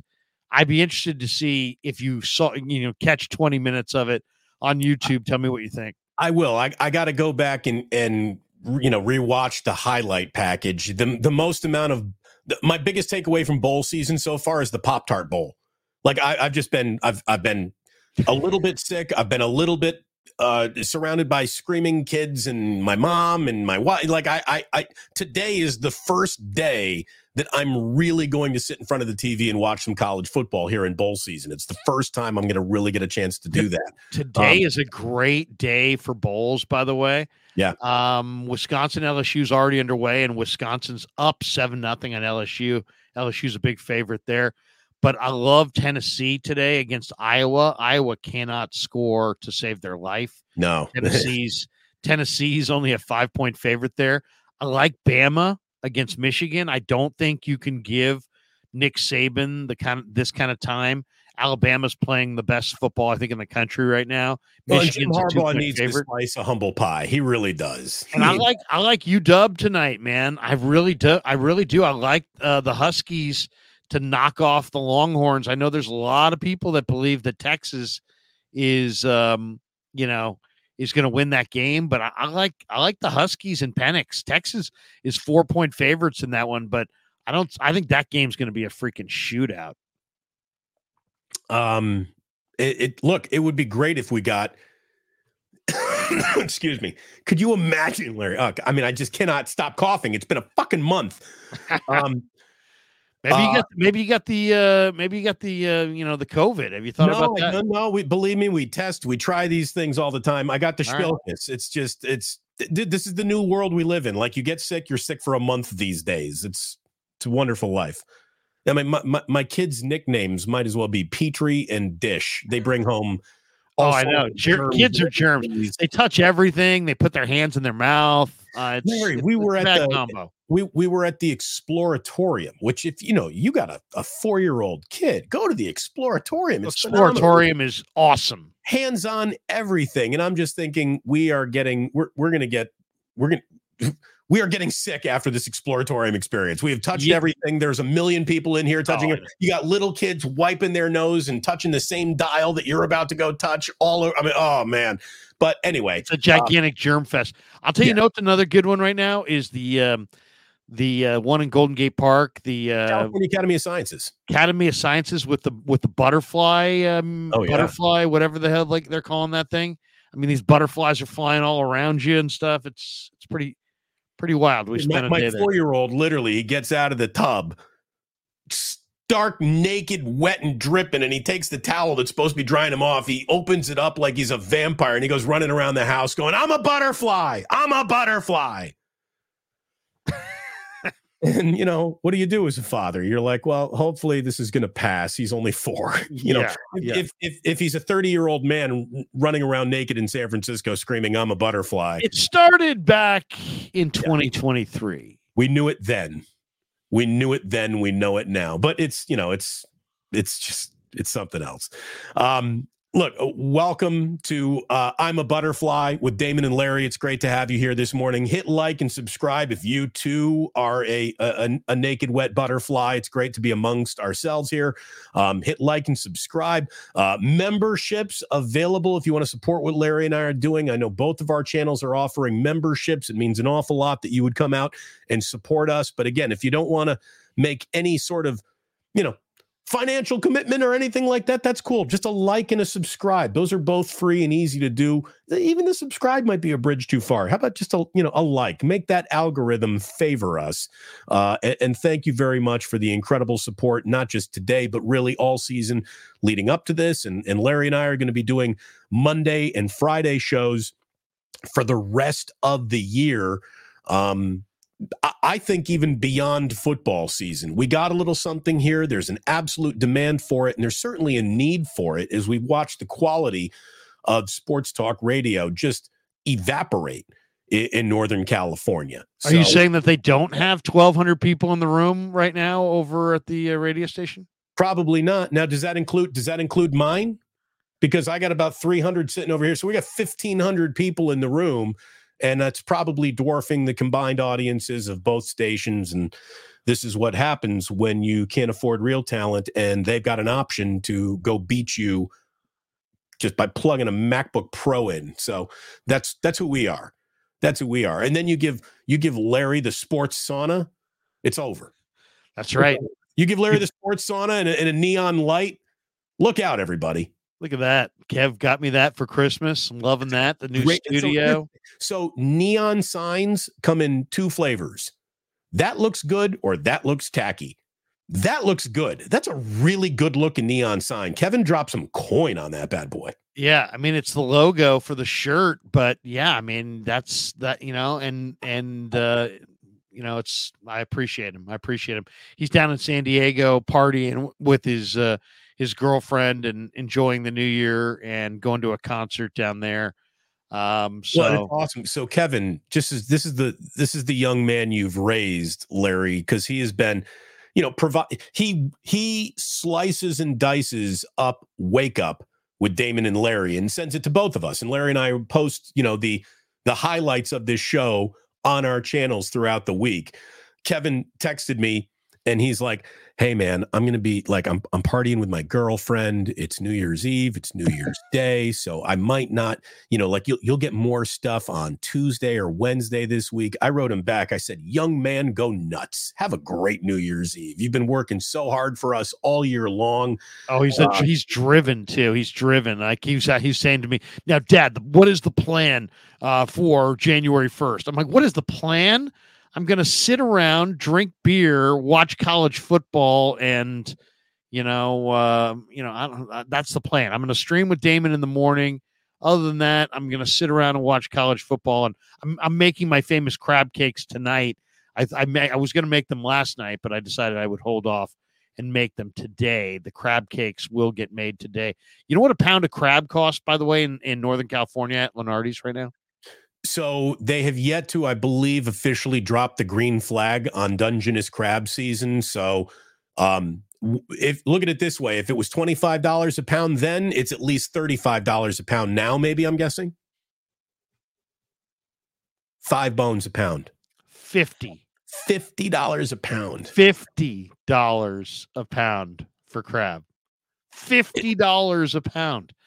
But you know what? It's New Year's Day, and I got the crab cake recipe, and so I'm going to extend for $50. We got this one near. Mike J says Larry loves crab cakes.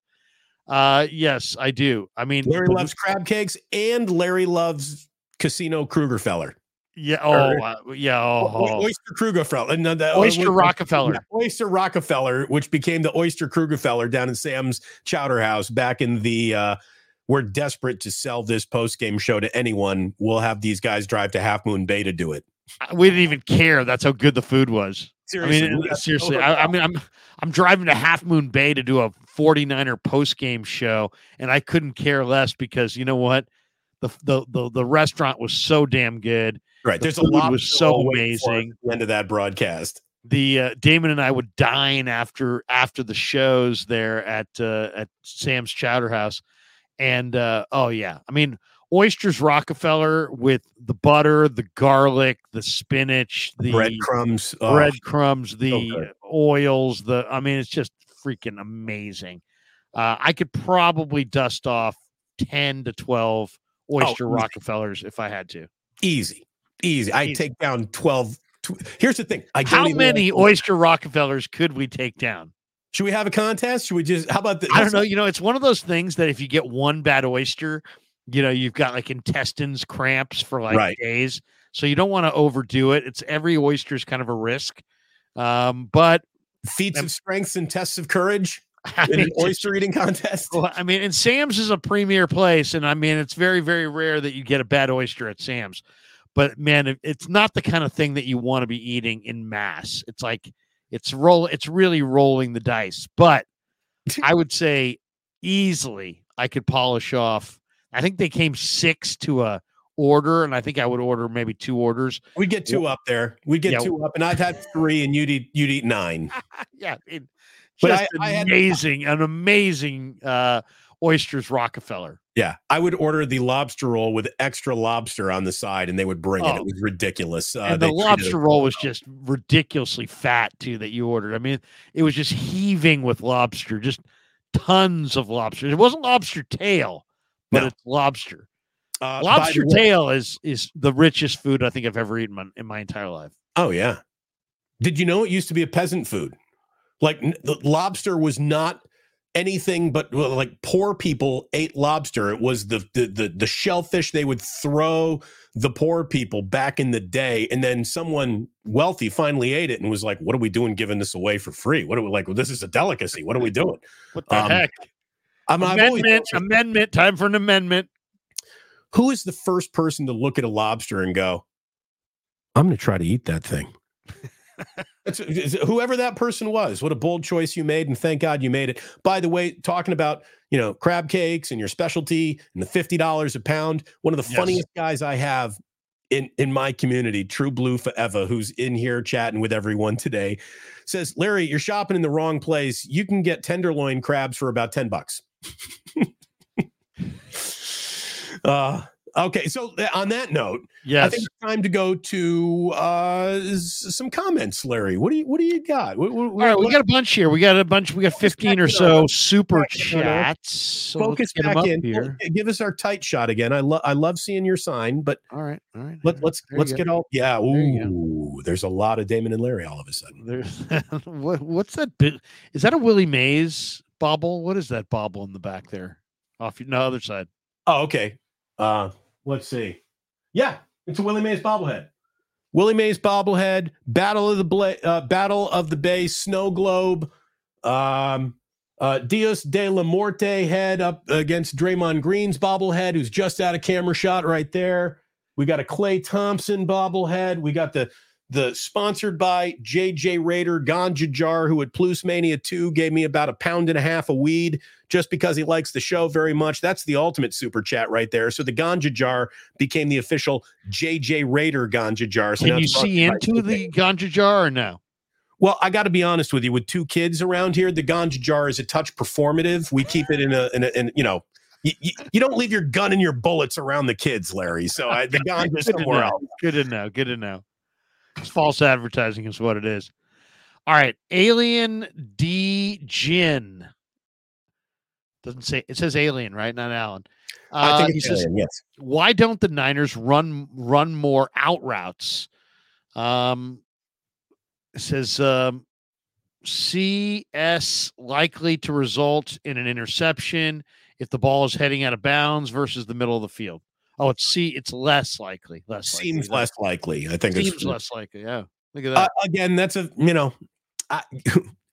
I don't know why they don't run more out routes, but what you have are 2 wide receivers and a tight end going over 1,000 yards from scrimmage. What they're doing, that is I'm nitpicking question if there ever was one. Why don't they run more out routes? I don't know. Ask Kyle Shanahan, but their running seemed to be working very well. Yeah, and they do run some out routes, but Jennings is their best out route runner, right? He's the guy who seems like, he's made some big catches on out routes.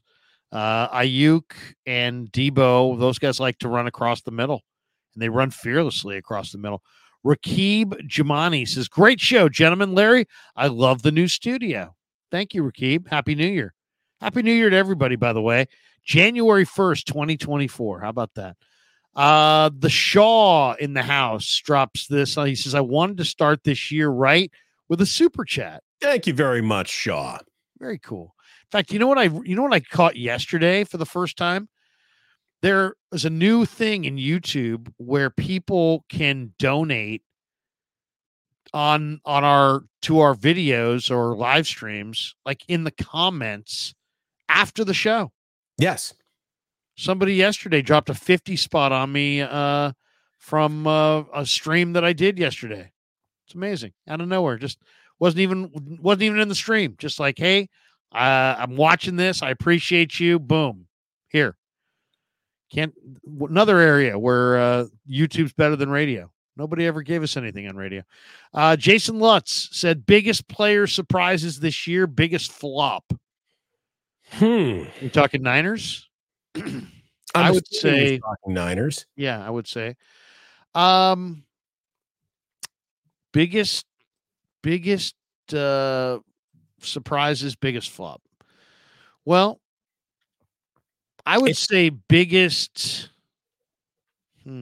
It's you got to think about it for a minute, and to say flop, it sounds like you're talking about someone as if they're a failure or they're a disappointment. I mean, maybe Isaiah Oliver is the guy who fits the flop question.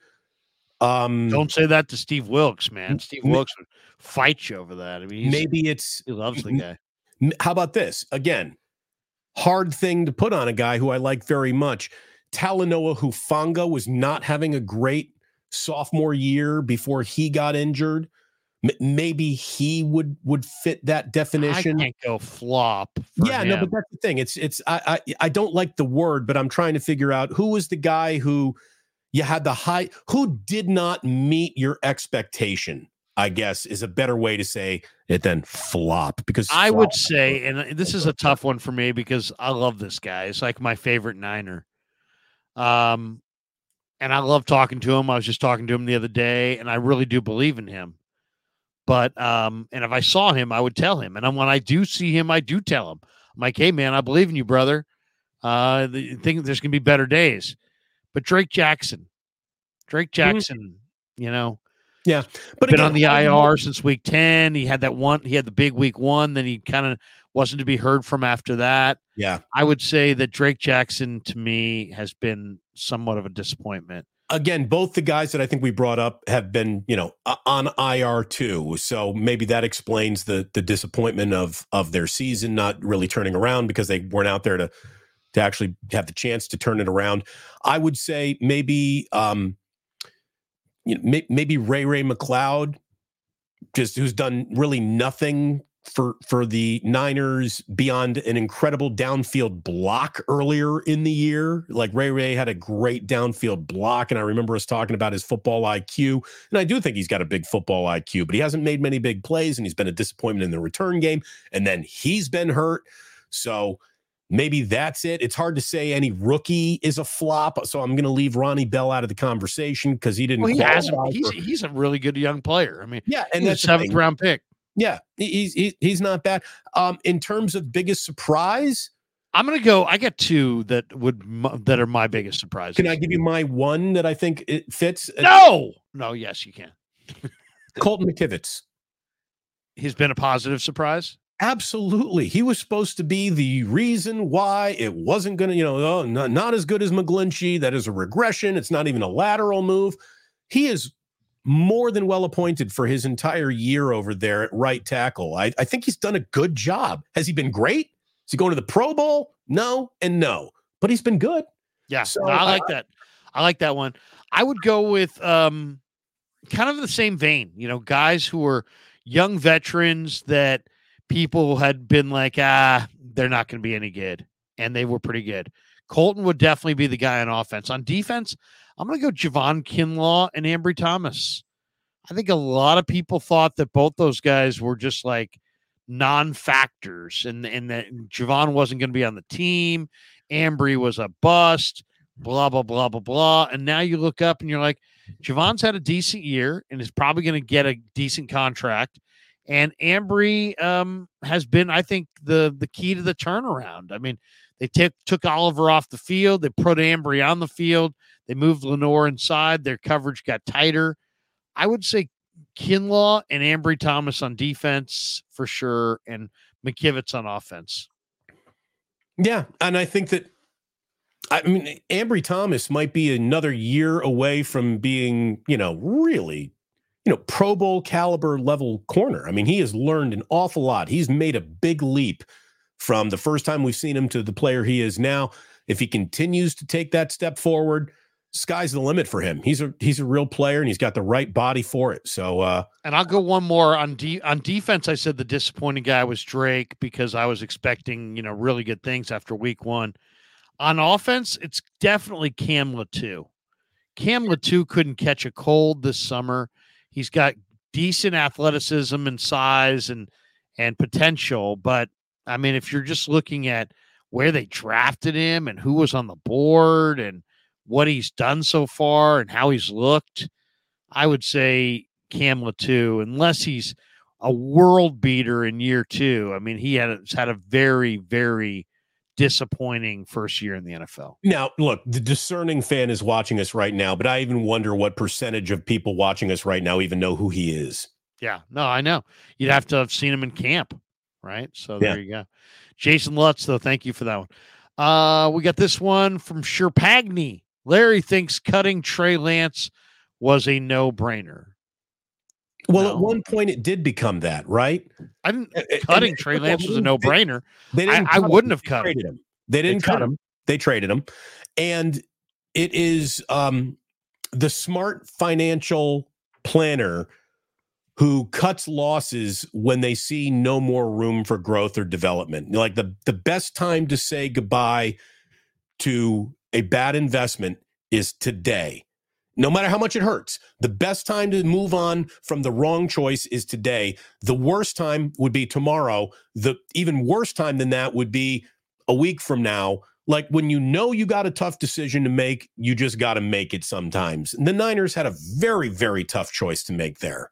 Well, I mean, maybe it really wasn't that tough of a choice. Well, it's not that you're not paying your third string quarterback $9 million.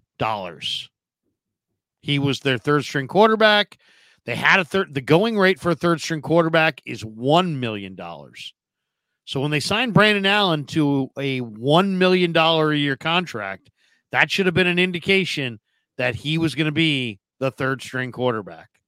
They were never going to have a $9 million third string quarterback.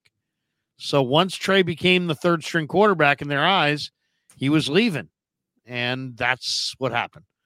I like Trey Lance, and I think Trey Lance is still going to be a player someday. And I've said that over and over again. 69er says, Larry, I won my fantasy league. Look at you.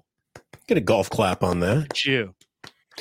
Jillian was in. I've never won the fantasy league. Jillian was in her title game, but got smoked yesterday because she was going against James Conner. So, I've only won the league one time. I've been playing a long time. The Dark Willow says, imagine Purdy's stats if we didn't blow teams out. Yeah. Imagine what Brock Purdy's stats would have looked like if he wasn't 32nd in the NFL in fourth quarter pass attempts. How about that? Think about that one. Sean O'Leary dropping a 20. Look at Sean O'Leary. Cha-ching. Thank you, Sean. Sean O'Leary, go do your, Happy New Year to your bad self. He says, I like Shanahan's bounce back game plan. More balanced run pass mix. Went back to the Jimmy G playbook in the first half to get Brock some easy completions and confidence, then took his shots deep in the second half. And you also, I agree. I know it was an unmemorable opening drive because they settled with a field goal. And by the way, they're 69 points scored on opening possessions, number one in the NFL this year. And you won't remember Sunday's opening possession because, again, it stalled with a field goal. But I really liked that opening drive, Larry. And you saw in a hey, we just got to win. Like it's a business trip out here. I don't care how we get it done today, but we got to get it done today. Lots of touches from McCaffrey right off the rip. Screwing around. Here's who we are. This is our best player. We're feeding him. And then on the very next drive, that's when they started feeding Debo, get him his touches. And it's Shanahan was in we ain't fucking around mode right from the jump. And that's good. Well, and it was very, very high percentage passes and runs. This is what the drive was. CMC runs 9 yards. CMC runs 2 yards. CMC on 1st and 10 runs 1 yard. 2nd and 9, Purdy to Ayuk for 6 yards on a pass. 3rd and 3, Purdy scrambled for the first down from the 44 to the 47. 1st and 10, Purdy to Kittle short for 7 yards. 2nd and 3, CMC runs for 6 yards. 1st and 10, Purdy to Juszczyk, incomplete, penalty on Washington for Castro Fields. And then 1st and 10 from the 29, Purdy to CMC for 10 yards. 1st and 10 from the 19, CMC 4-yard run. 2nd and 6 from the 15, Purdy to CMC on the screen pass that was -5. Right. That was a -5 yards. 3rd and 11, Purdy threw incomplete. 4th and 11, here comes Jake Moody. Purdy goes, 12-play drive, 55 yards, 6 minutes, 54 seconds.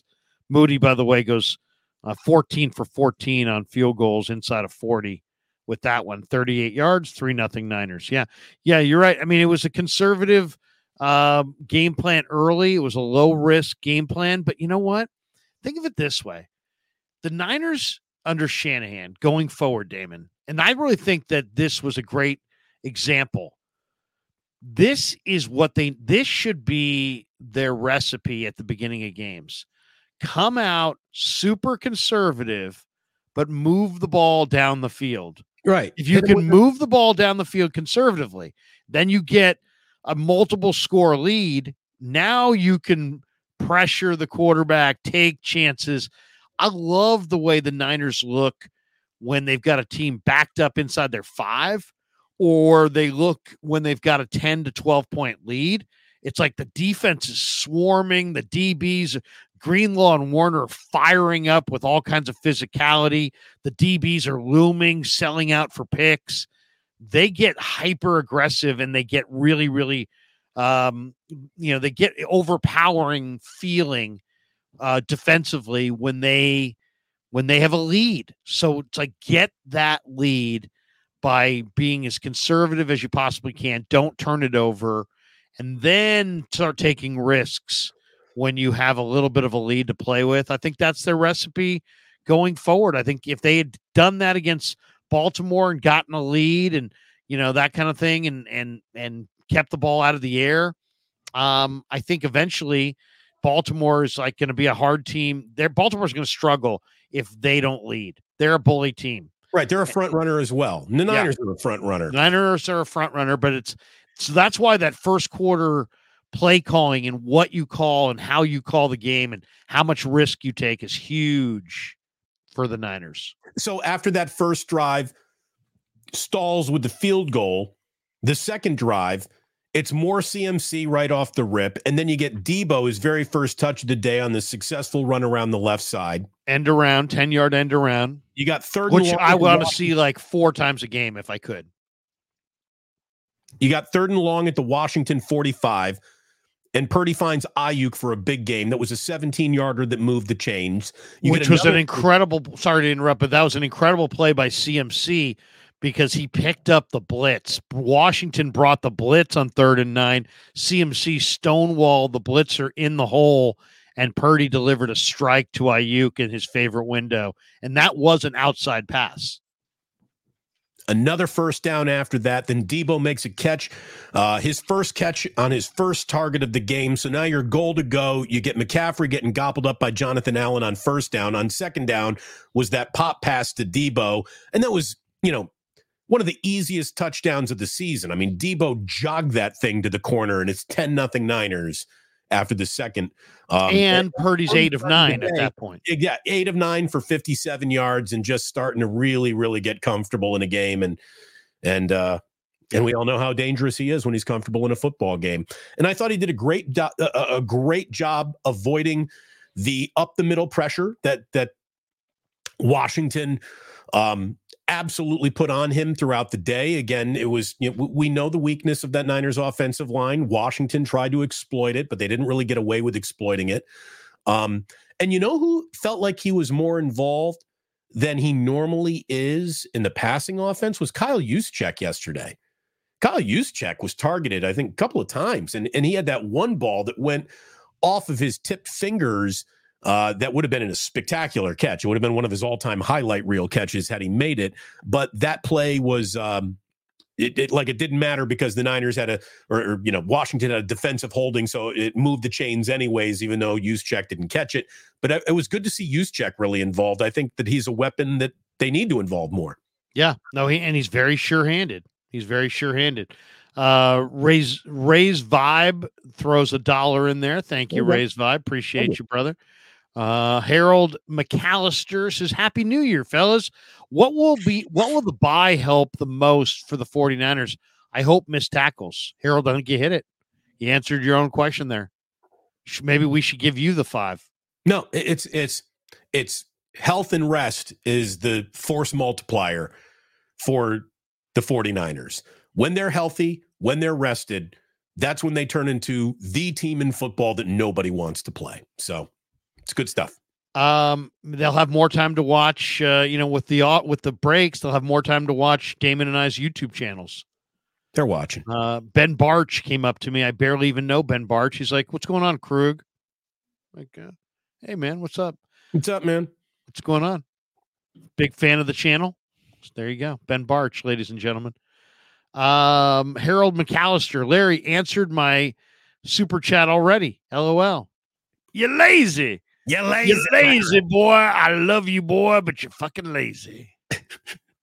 The great Bill Urbanek. That was his opening line to me virtually every morning in training camp with the Gold Miners. I love you, boy, but you're fucking lazy. Yeah, you got here 4:45 a.m. You got here at 7 and you think you're leaving at 7? I got here at 4 and I'm going to leave at 2. Like, yeah, but your family's away from you right now, and your best friend is Johnny Walker Black. Right. And oh, by the way, you're going to die young. And he did. Guy puts hot sauce on his breakfast cereal. He's no longer with us, sadly, but he was a good man. Here we go. Damon, Larry, who do you got in the college football playoff? I'm with you, Larry. Give me Alabama, Washington when it's all said and done. I think the irony of this is going to be that Washington I know people don't believe me, but I think Washington's going to win the whole damn thing. Why? Because champions. Here's why. Michigan's better than Bama, but Bama, you give, Bama's hot right now. Milrose playing great, and you give Saban this much time, and he's going to have his team ready to roll. So I like Bama, but that's when they have that much time. They're not going to have a ton of time for the Huskies. And then the Huskies I think they're really well coached. I'm a big Penix fan. The Huskies, to me, have looked good all year. I think the Huskies are going to beat Texas. And then I think Washington, the Pac-12, in the final year of the Pac-12, is going to win the playoff legitimately. And there's going to be all this, what? The Pac-12 is going out with a bang, but with Washington winning the whole thing. I really think if you got all the powers that be in the room that voted for all the change and made all the change happen and the Pac-12 vanish, I think if we could get everybody in the room and say, you want to hit the reset button on all this shit, they'd do it. But they're too just go back, get rid of the portal and get rid of all that. No. The portal can exist, but it's created chaos in college football, though, and it's ruined bowl season. I mean, half the reason why I'm not watching bowl games is because the teams aren't even The teams aren't even interested in playing in the bowl games, so I'm not going to really. I know. Seriously, you're watching all these games, and it's like the games without the stars. I mean, right. Florida State didn't even show at all in that Georgia game. I mean, they didn't even have anybody going in that game. I tuned in to watch Miami because Miami's got James Williams and this awesome other safety they have, and neither of those guys were going. I mean, I couldn't watch the Miami safeties in the Rutgers game. The Rutgers running back, though, by the way, Kyle Monangai, 25 carries, 163 yards and a touchdown. There you go. For the big Rutgers audiences that's in here. For the Rutgers fans out there. Rutgers crowd, all 7 of you. No, I really think that had Deion Sanders gotten to Colorado a year before he did, the Pac-12 is still alive. Because the Pac-12 was blown up based on the fact it couldn't command ratings. Then Colorado turned into one of the highest rated teams in all of sports all year long, even during their losing streak. Colorado, but, even though they couldn't attract ratings, Damon, the Pac-12 blew it when Larry Scott or Kliavkoff turned down ESPN. Yeah. I mean, ESPN was there willing to give them X, and they wanted X times 2, and instead they got their conference blown up. Greed and bad decisions, and then the Big 12 coming in and saying, hey, we'll take that deal if they won't. Just totally, they in a game of musical chairs, they had nowhere to sit. Yeah. By the way, I love college football. I don't really have a team that I'm like that super. I mean, I'm an A&M fan, but I really don't care. I watch college football more for the draft implications. Right. I love college football, and I went to Indiana, which means I don't even really have a team. But right. But my point is this: it's just that I watch all of this college football, and the most ridiculous thing is that Georgia has the best players. They've been atop the recruiting deal for years. If they're not 1, they're 2. If they're not 2, they're 3. Georgia has the best talent. There's no doubt in my mind. They got stars everywhere. Champions. They just won 63-3 over Florida State, partially because Florida State didn't show. But there was a lot of people saying Florida State should have been in the bowl game. No, the ACC is not the SEC. The SEC is semi-pro football. And the fact that Georgia lost to Bama and they're out with the best players, with a 13-1 record, playing in the best conference, and Texas is in, and they lost to the Oklahoma Sooners. But they beat Alabama. They beat Alabama, but Oklahoma lost to Arizona in the bowl game. I mean, Arizona, I'm nothing against Arizona. They're on the uptick, but come on. I mean, what's a worse loss? Georgia in a neutral site to Bama by, barely anything in the SEC championship game, or Oklahoma beating, Texas in the Red River shootout. To me, it's ridiculous that you're going to have a 4-team playoff. The Georgia Bowl and not have Georgia. Georgia would be favored against against every one of the remaining 3 teams that will play today in the playoff. It's garbage. I mean, you've got the best team in the best conference, and they don't even make it to the playoff. I mean, I know next year they'll have the 12-team playoff and everything will be solved, but Georgia had the best players. They played in the best conference, and they had a 13-1 record. They should have been in the freaking playoffs, and Texas should not have been. What sucks are all the half measures and baby steps they have to take to get to the 12-team playoff. I mean, that should have been decided. Forget about years. That should have been decades ago. I mean, the right way to do this has been in front of everyone for all these years. I remember the famous Mike Leach, when he was still at Washington State press conference, where he basically said, well, how would we go about actually crowning a champion? All we'd really need to do is see what Division III does and just follow that model where they take teams and they actually play each other to decide on the field who the champion is going to be. Like they have a robust, long playoffs that take a whole bunch of teams and whittle them down to their very best. Like, why don't we do that? So well, because then the Fiesta Bowl wouldn't have couldn't basically give out a bunch of free trips, and it's a big money grab. It's a big gravy train. It's it's the good old boys running college football, just loving getting schmoozed by these bowl junkets. Like whoever is the governor of the Fiesta Bowl, like that guy made $700,000 this year, and he puts on one football game a year. You know what I mean? And if you go, then like these bowl places, I mean, I've met some of these people when I've been doing the Stanford pregame show down on the farm. It's like, I'm Bob Jones.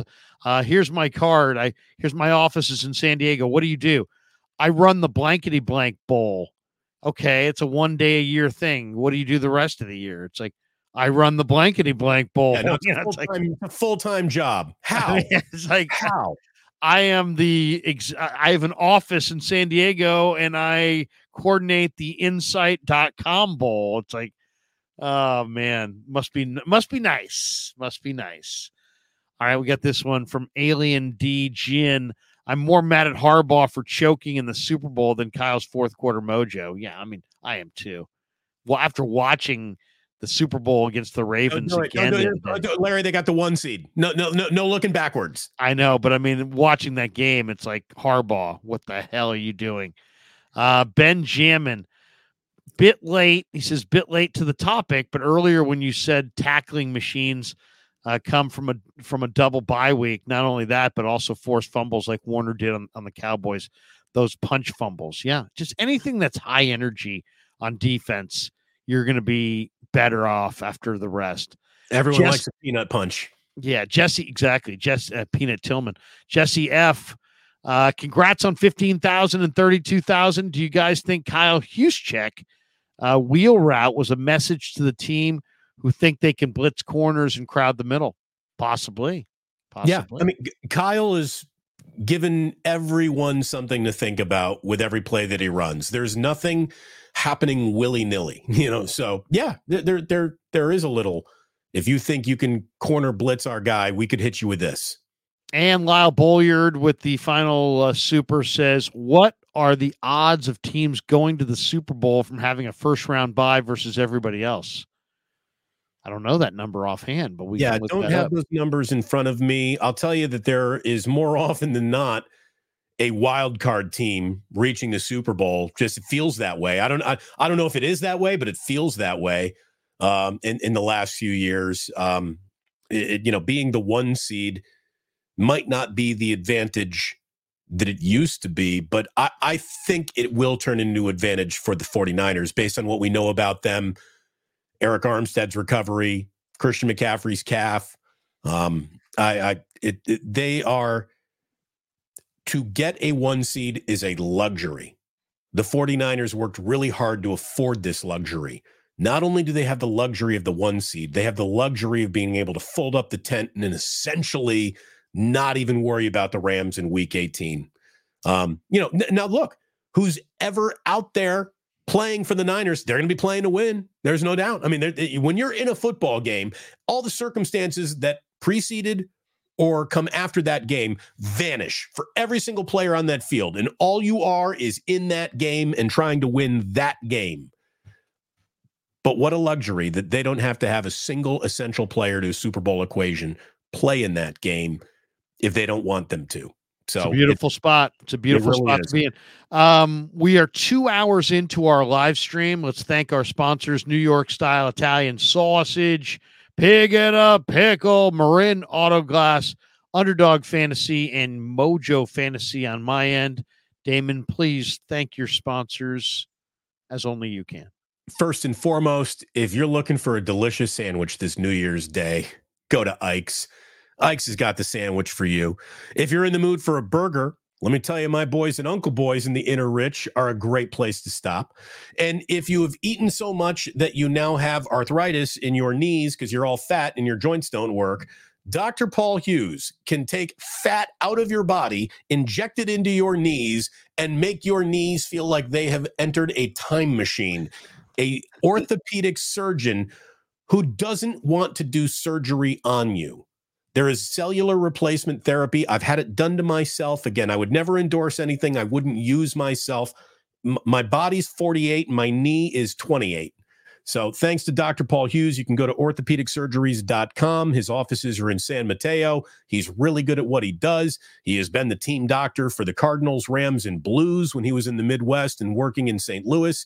And now he's back out here in his home and doing some unbelievable work. So consider it if you have joint pain and all that stuff. Larry, let me also thank one sponsor that I turned down as a sponsor for the Krug Show.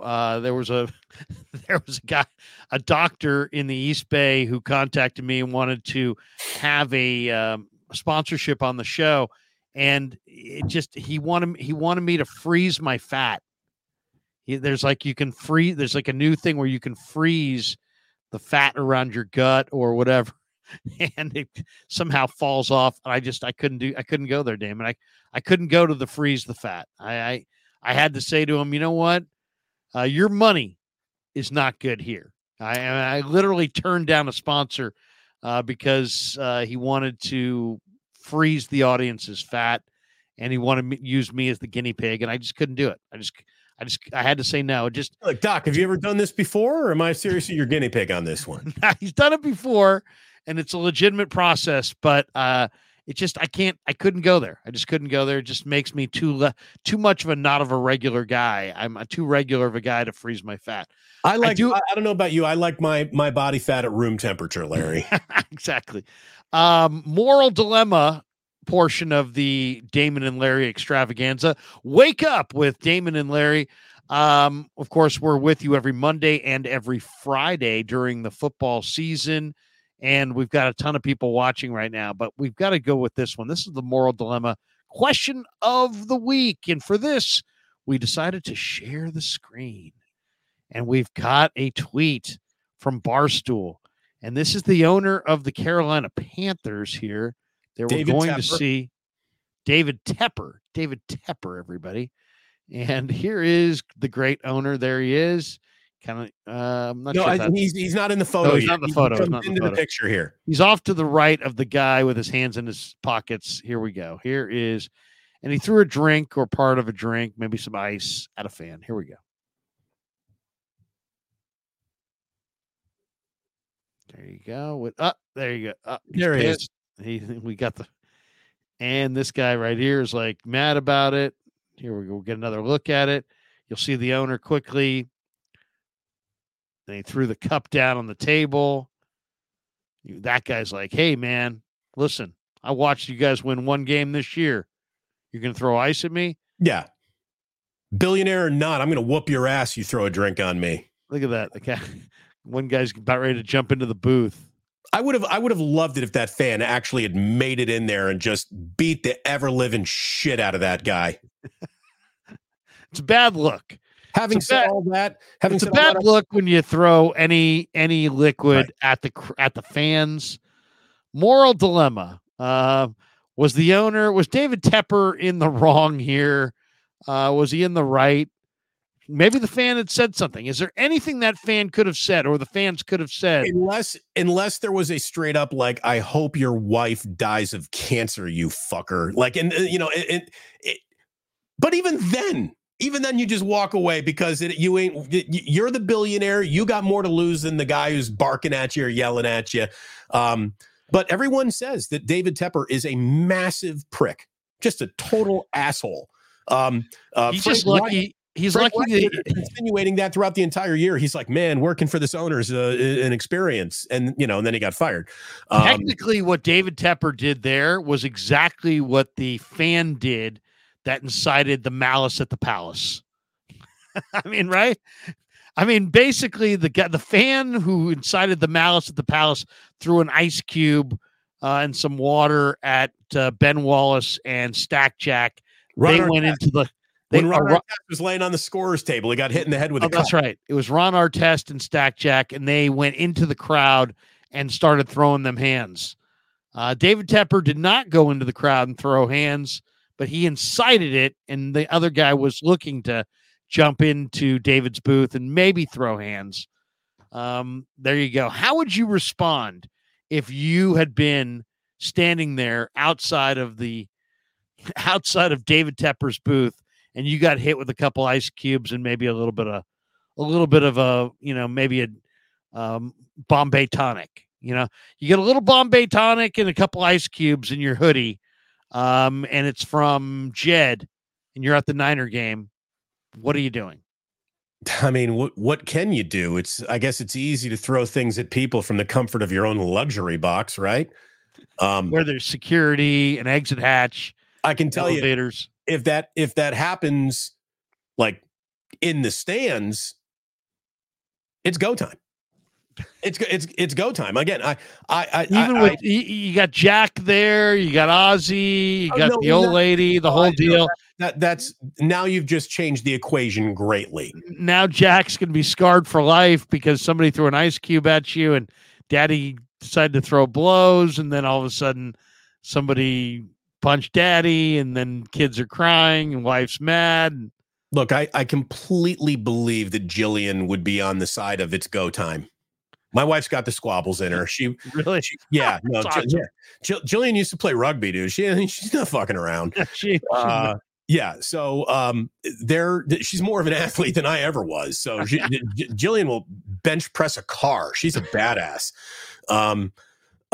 So yeah, I mean, I would also like to think it's an important lesson to let your kids know that, you got sometimes in life you just got to kick ass. Is that what you're saying? Yeah, dude. I mean, I'm not a big believer that violence doesn't solve anything. It solved World War II very well. I think more violence needs to be executed. Like when you see violence is the answer. Maybe you should get a T-shirt for the Damon Bruce Plus, and on the back you have "Violence is the answer." When you see a parade of Nazis walking down the street in like La Crosse, Wisconsin, I truly believe the proper response is for everybody in La Crosse, Wisconsin to pick up a baseball bat and just beat those parading Nazis and their masks about their head and faces.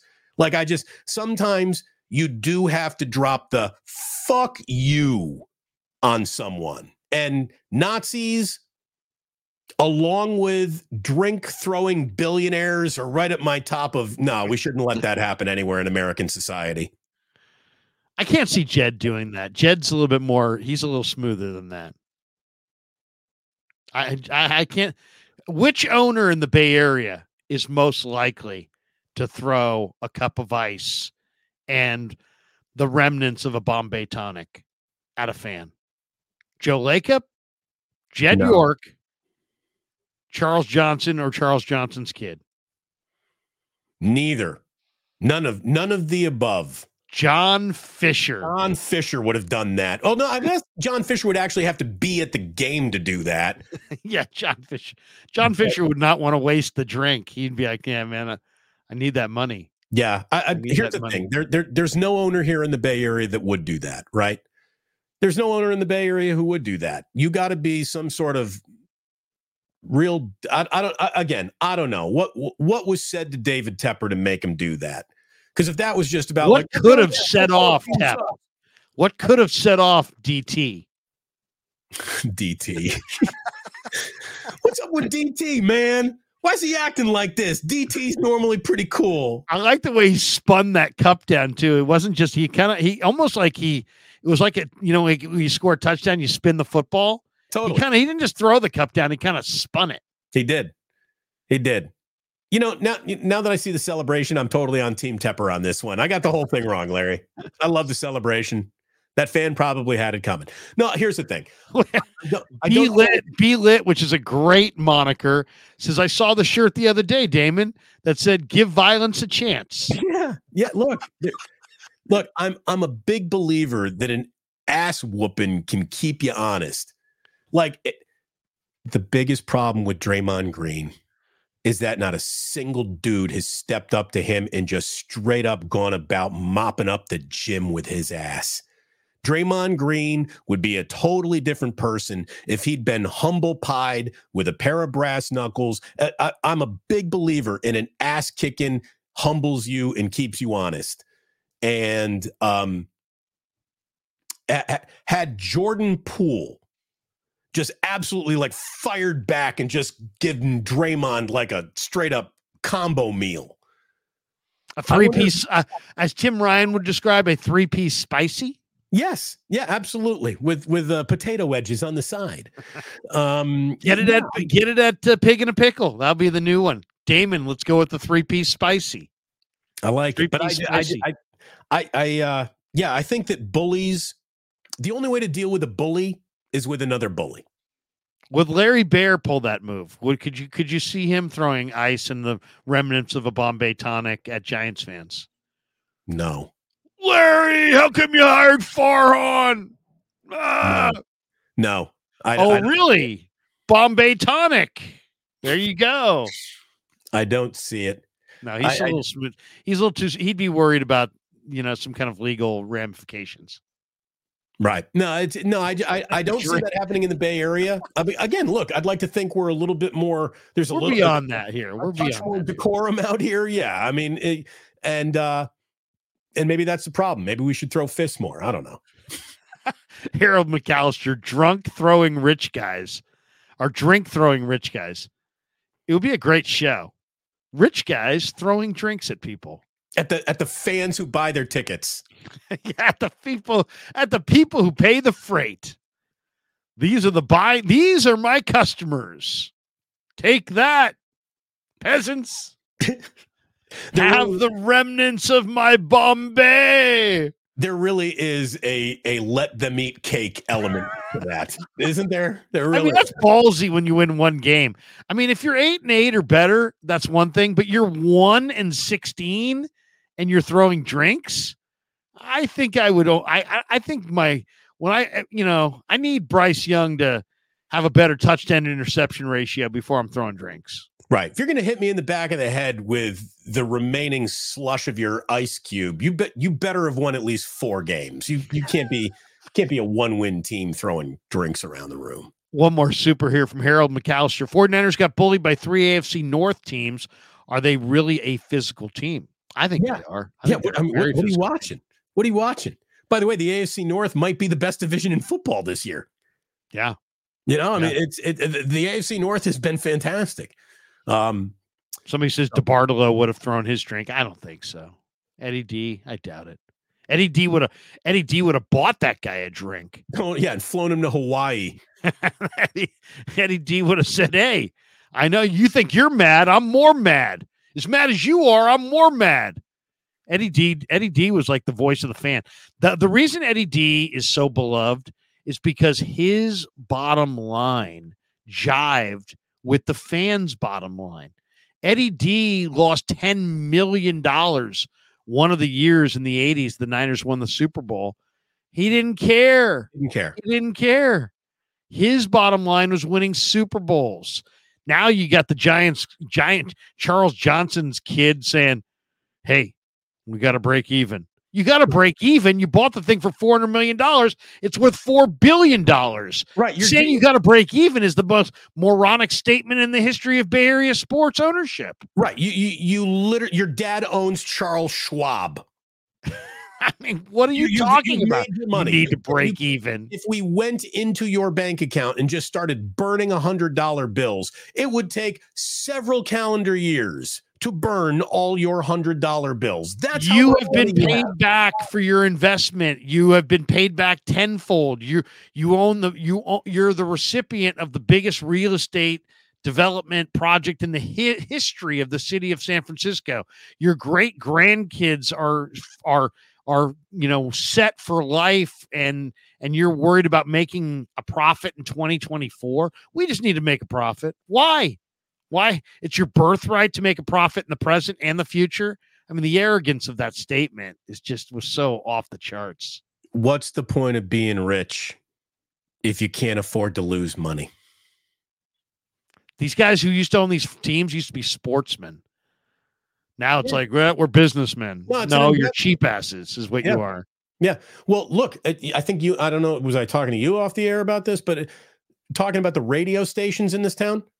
The radio stations in this town aren't even in the business of broadcasting anymore. Both radio stations in this town are in the business of making sure some corporate accounting page comes out better than it might have as they go to file for bankruptcy anyways. Every single, both 95.7 The Game and KNBR aren't even radio stations trying to serve their listeners anymore. They are accountants trying to juggle and manipulate, the spreadsheets. That's all they are. We have two companies dealing with spreadsheets. Owning a radio station has nothing to do with broadcasting, nothing to do with correct information, nothing to do with entertainment, nothing to do with serving a listener. It is serving a billionaire spreadsheet. That's all that's happening on either station. So, welcome to YouTube. Larry and I are here to serve you. Thank you very much. Hit like and subscribe. There you go. Should we call it here? We're 2 hours and 16 minutes into our live stream. Do you have more topics that you'd like to hit? Do you want to be like Hacksaw Hamilton? Excellent topic, my friend. I'm glad you brought it up. Larry, I think we'd be off topic if we tried to say anything other than the 49ers are the 1 seed. Everything you wanted. How many people a week ago had just the sky falling and Purdy's not it and the Ravens exposed us and undressed us and we'll never win another game? Shanahan's not him.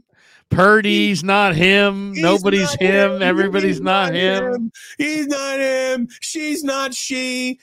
She's not she. They're not they. They are she. She is they. She is them. We are the world. We are him. Him is he. Him is us. We are them. We are them. Them be us. We be them. We be them. We be him. Him be us. It's just fucking ridiculous. And these Shanahan can't coach a week later. They're the first. Shanahan can't coach a week later. They're the first team in NFL history. It's all on Shanahan. Yeah.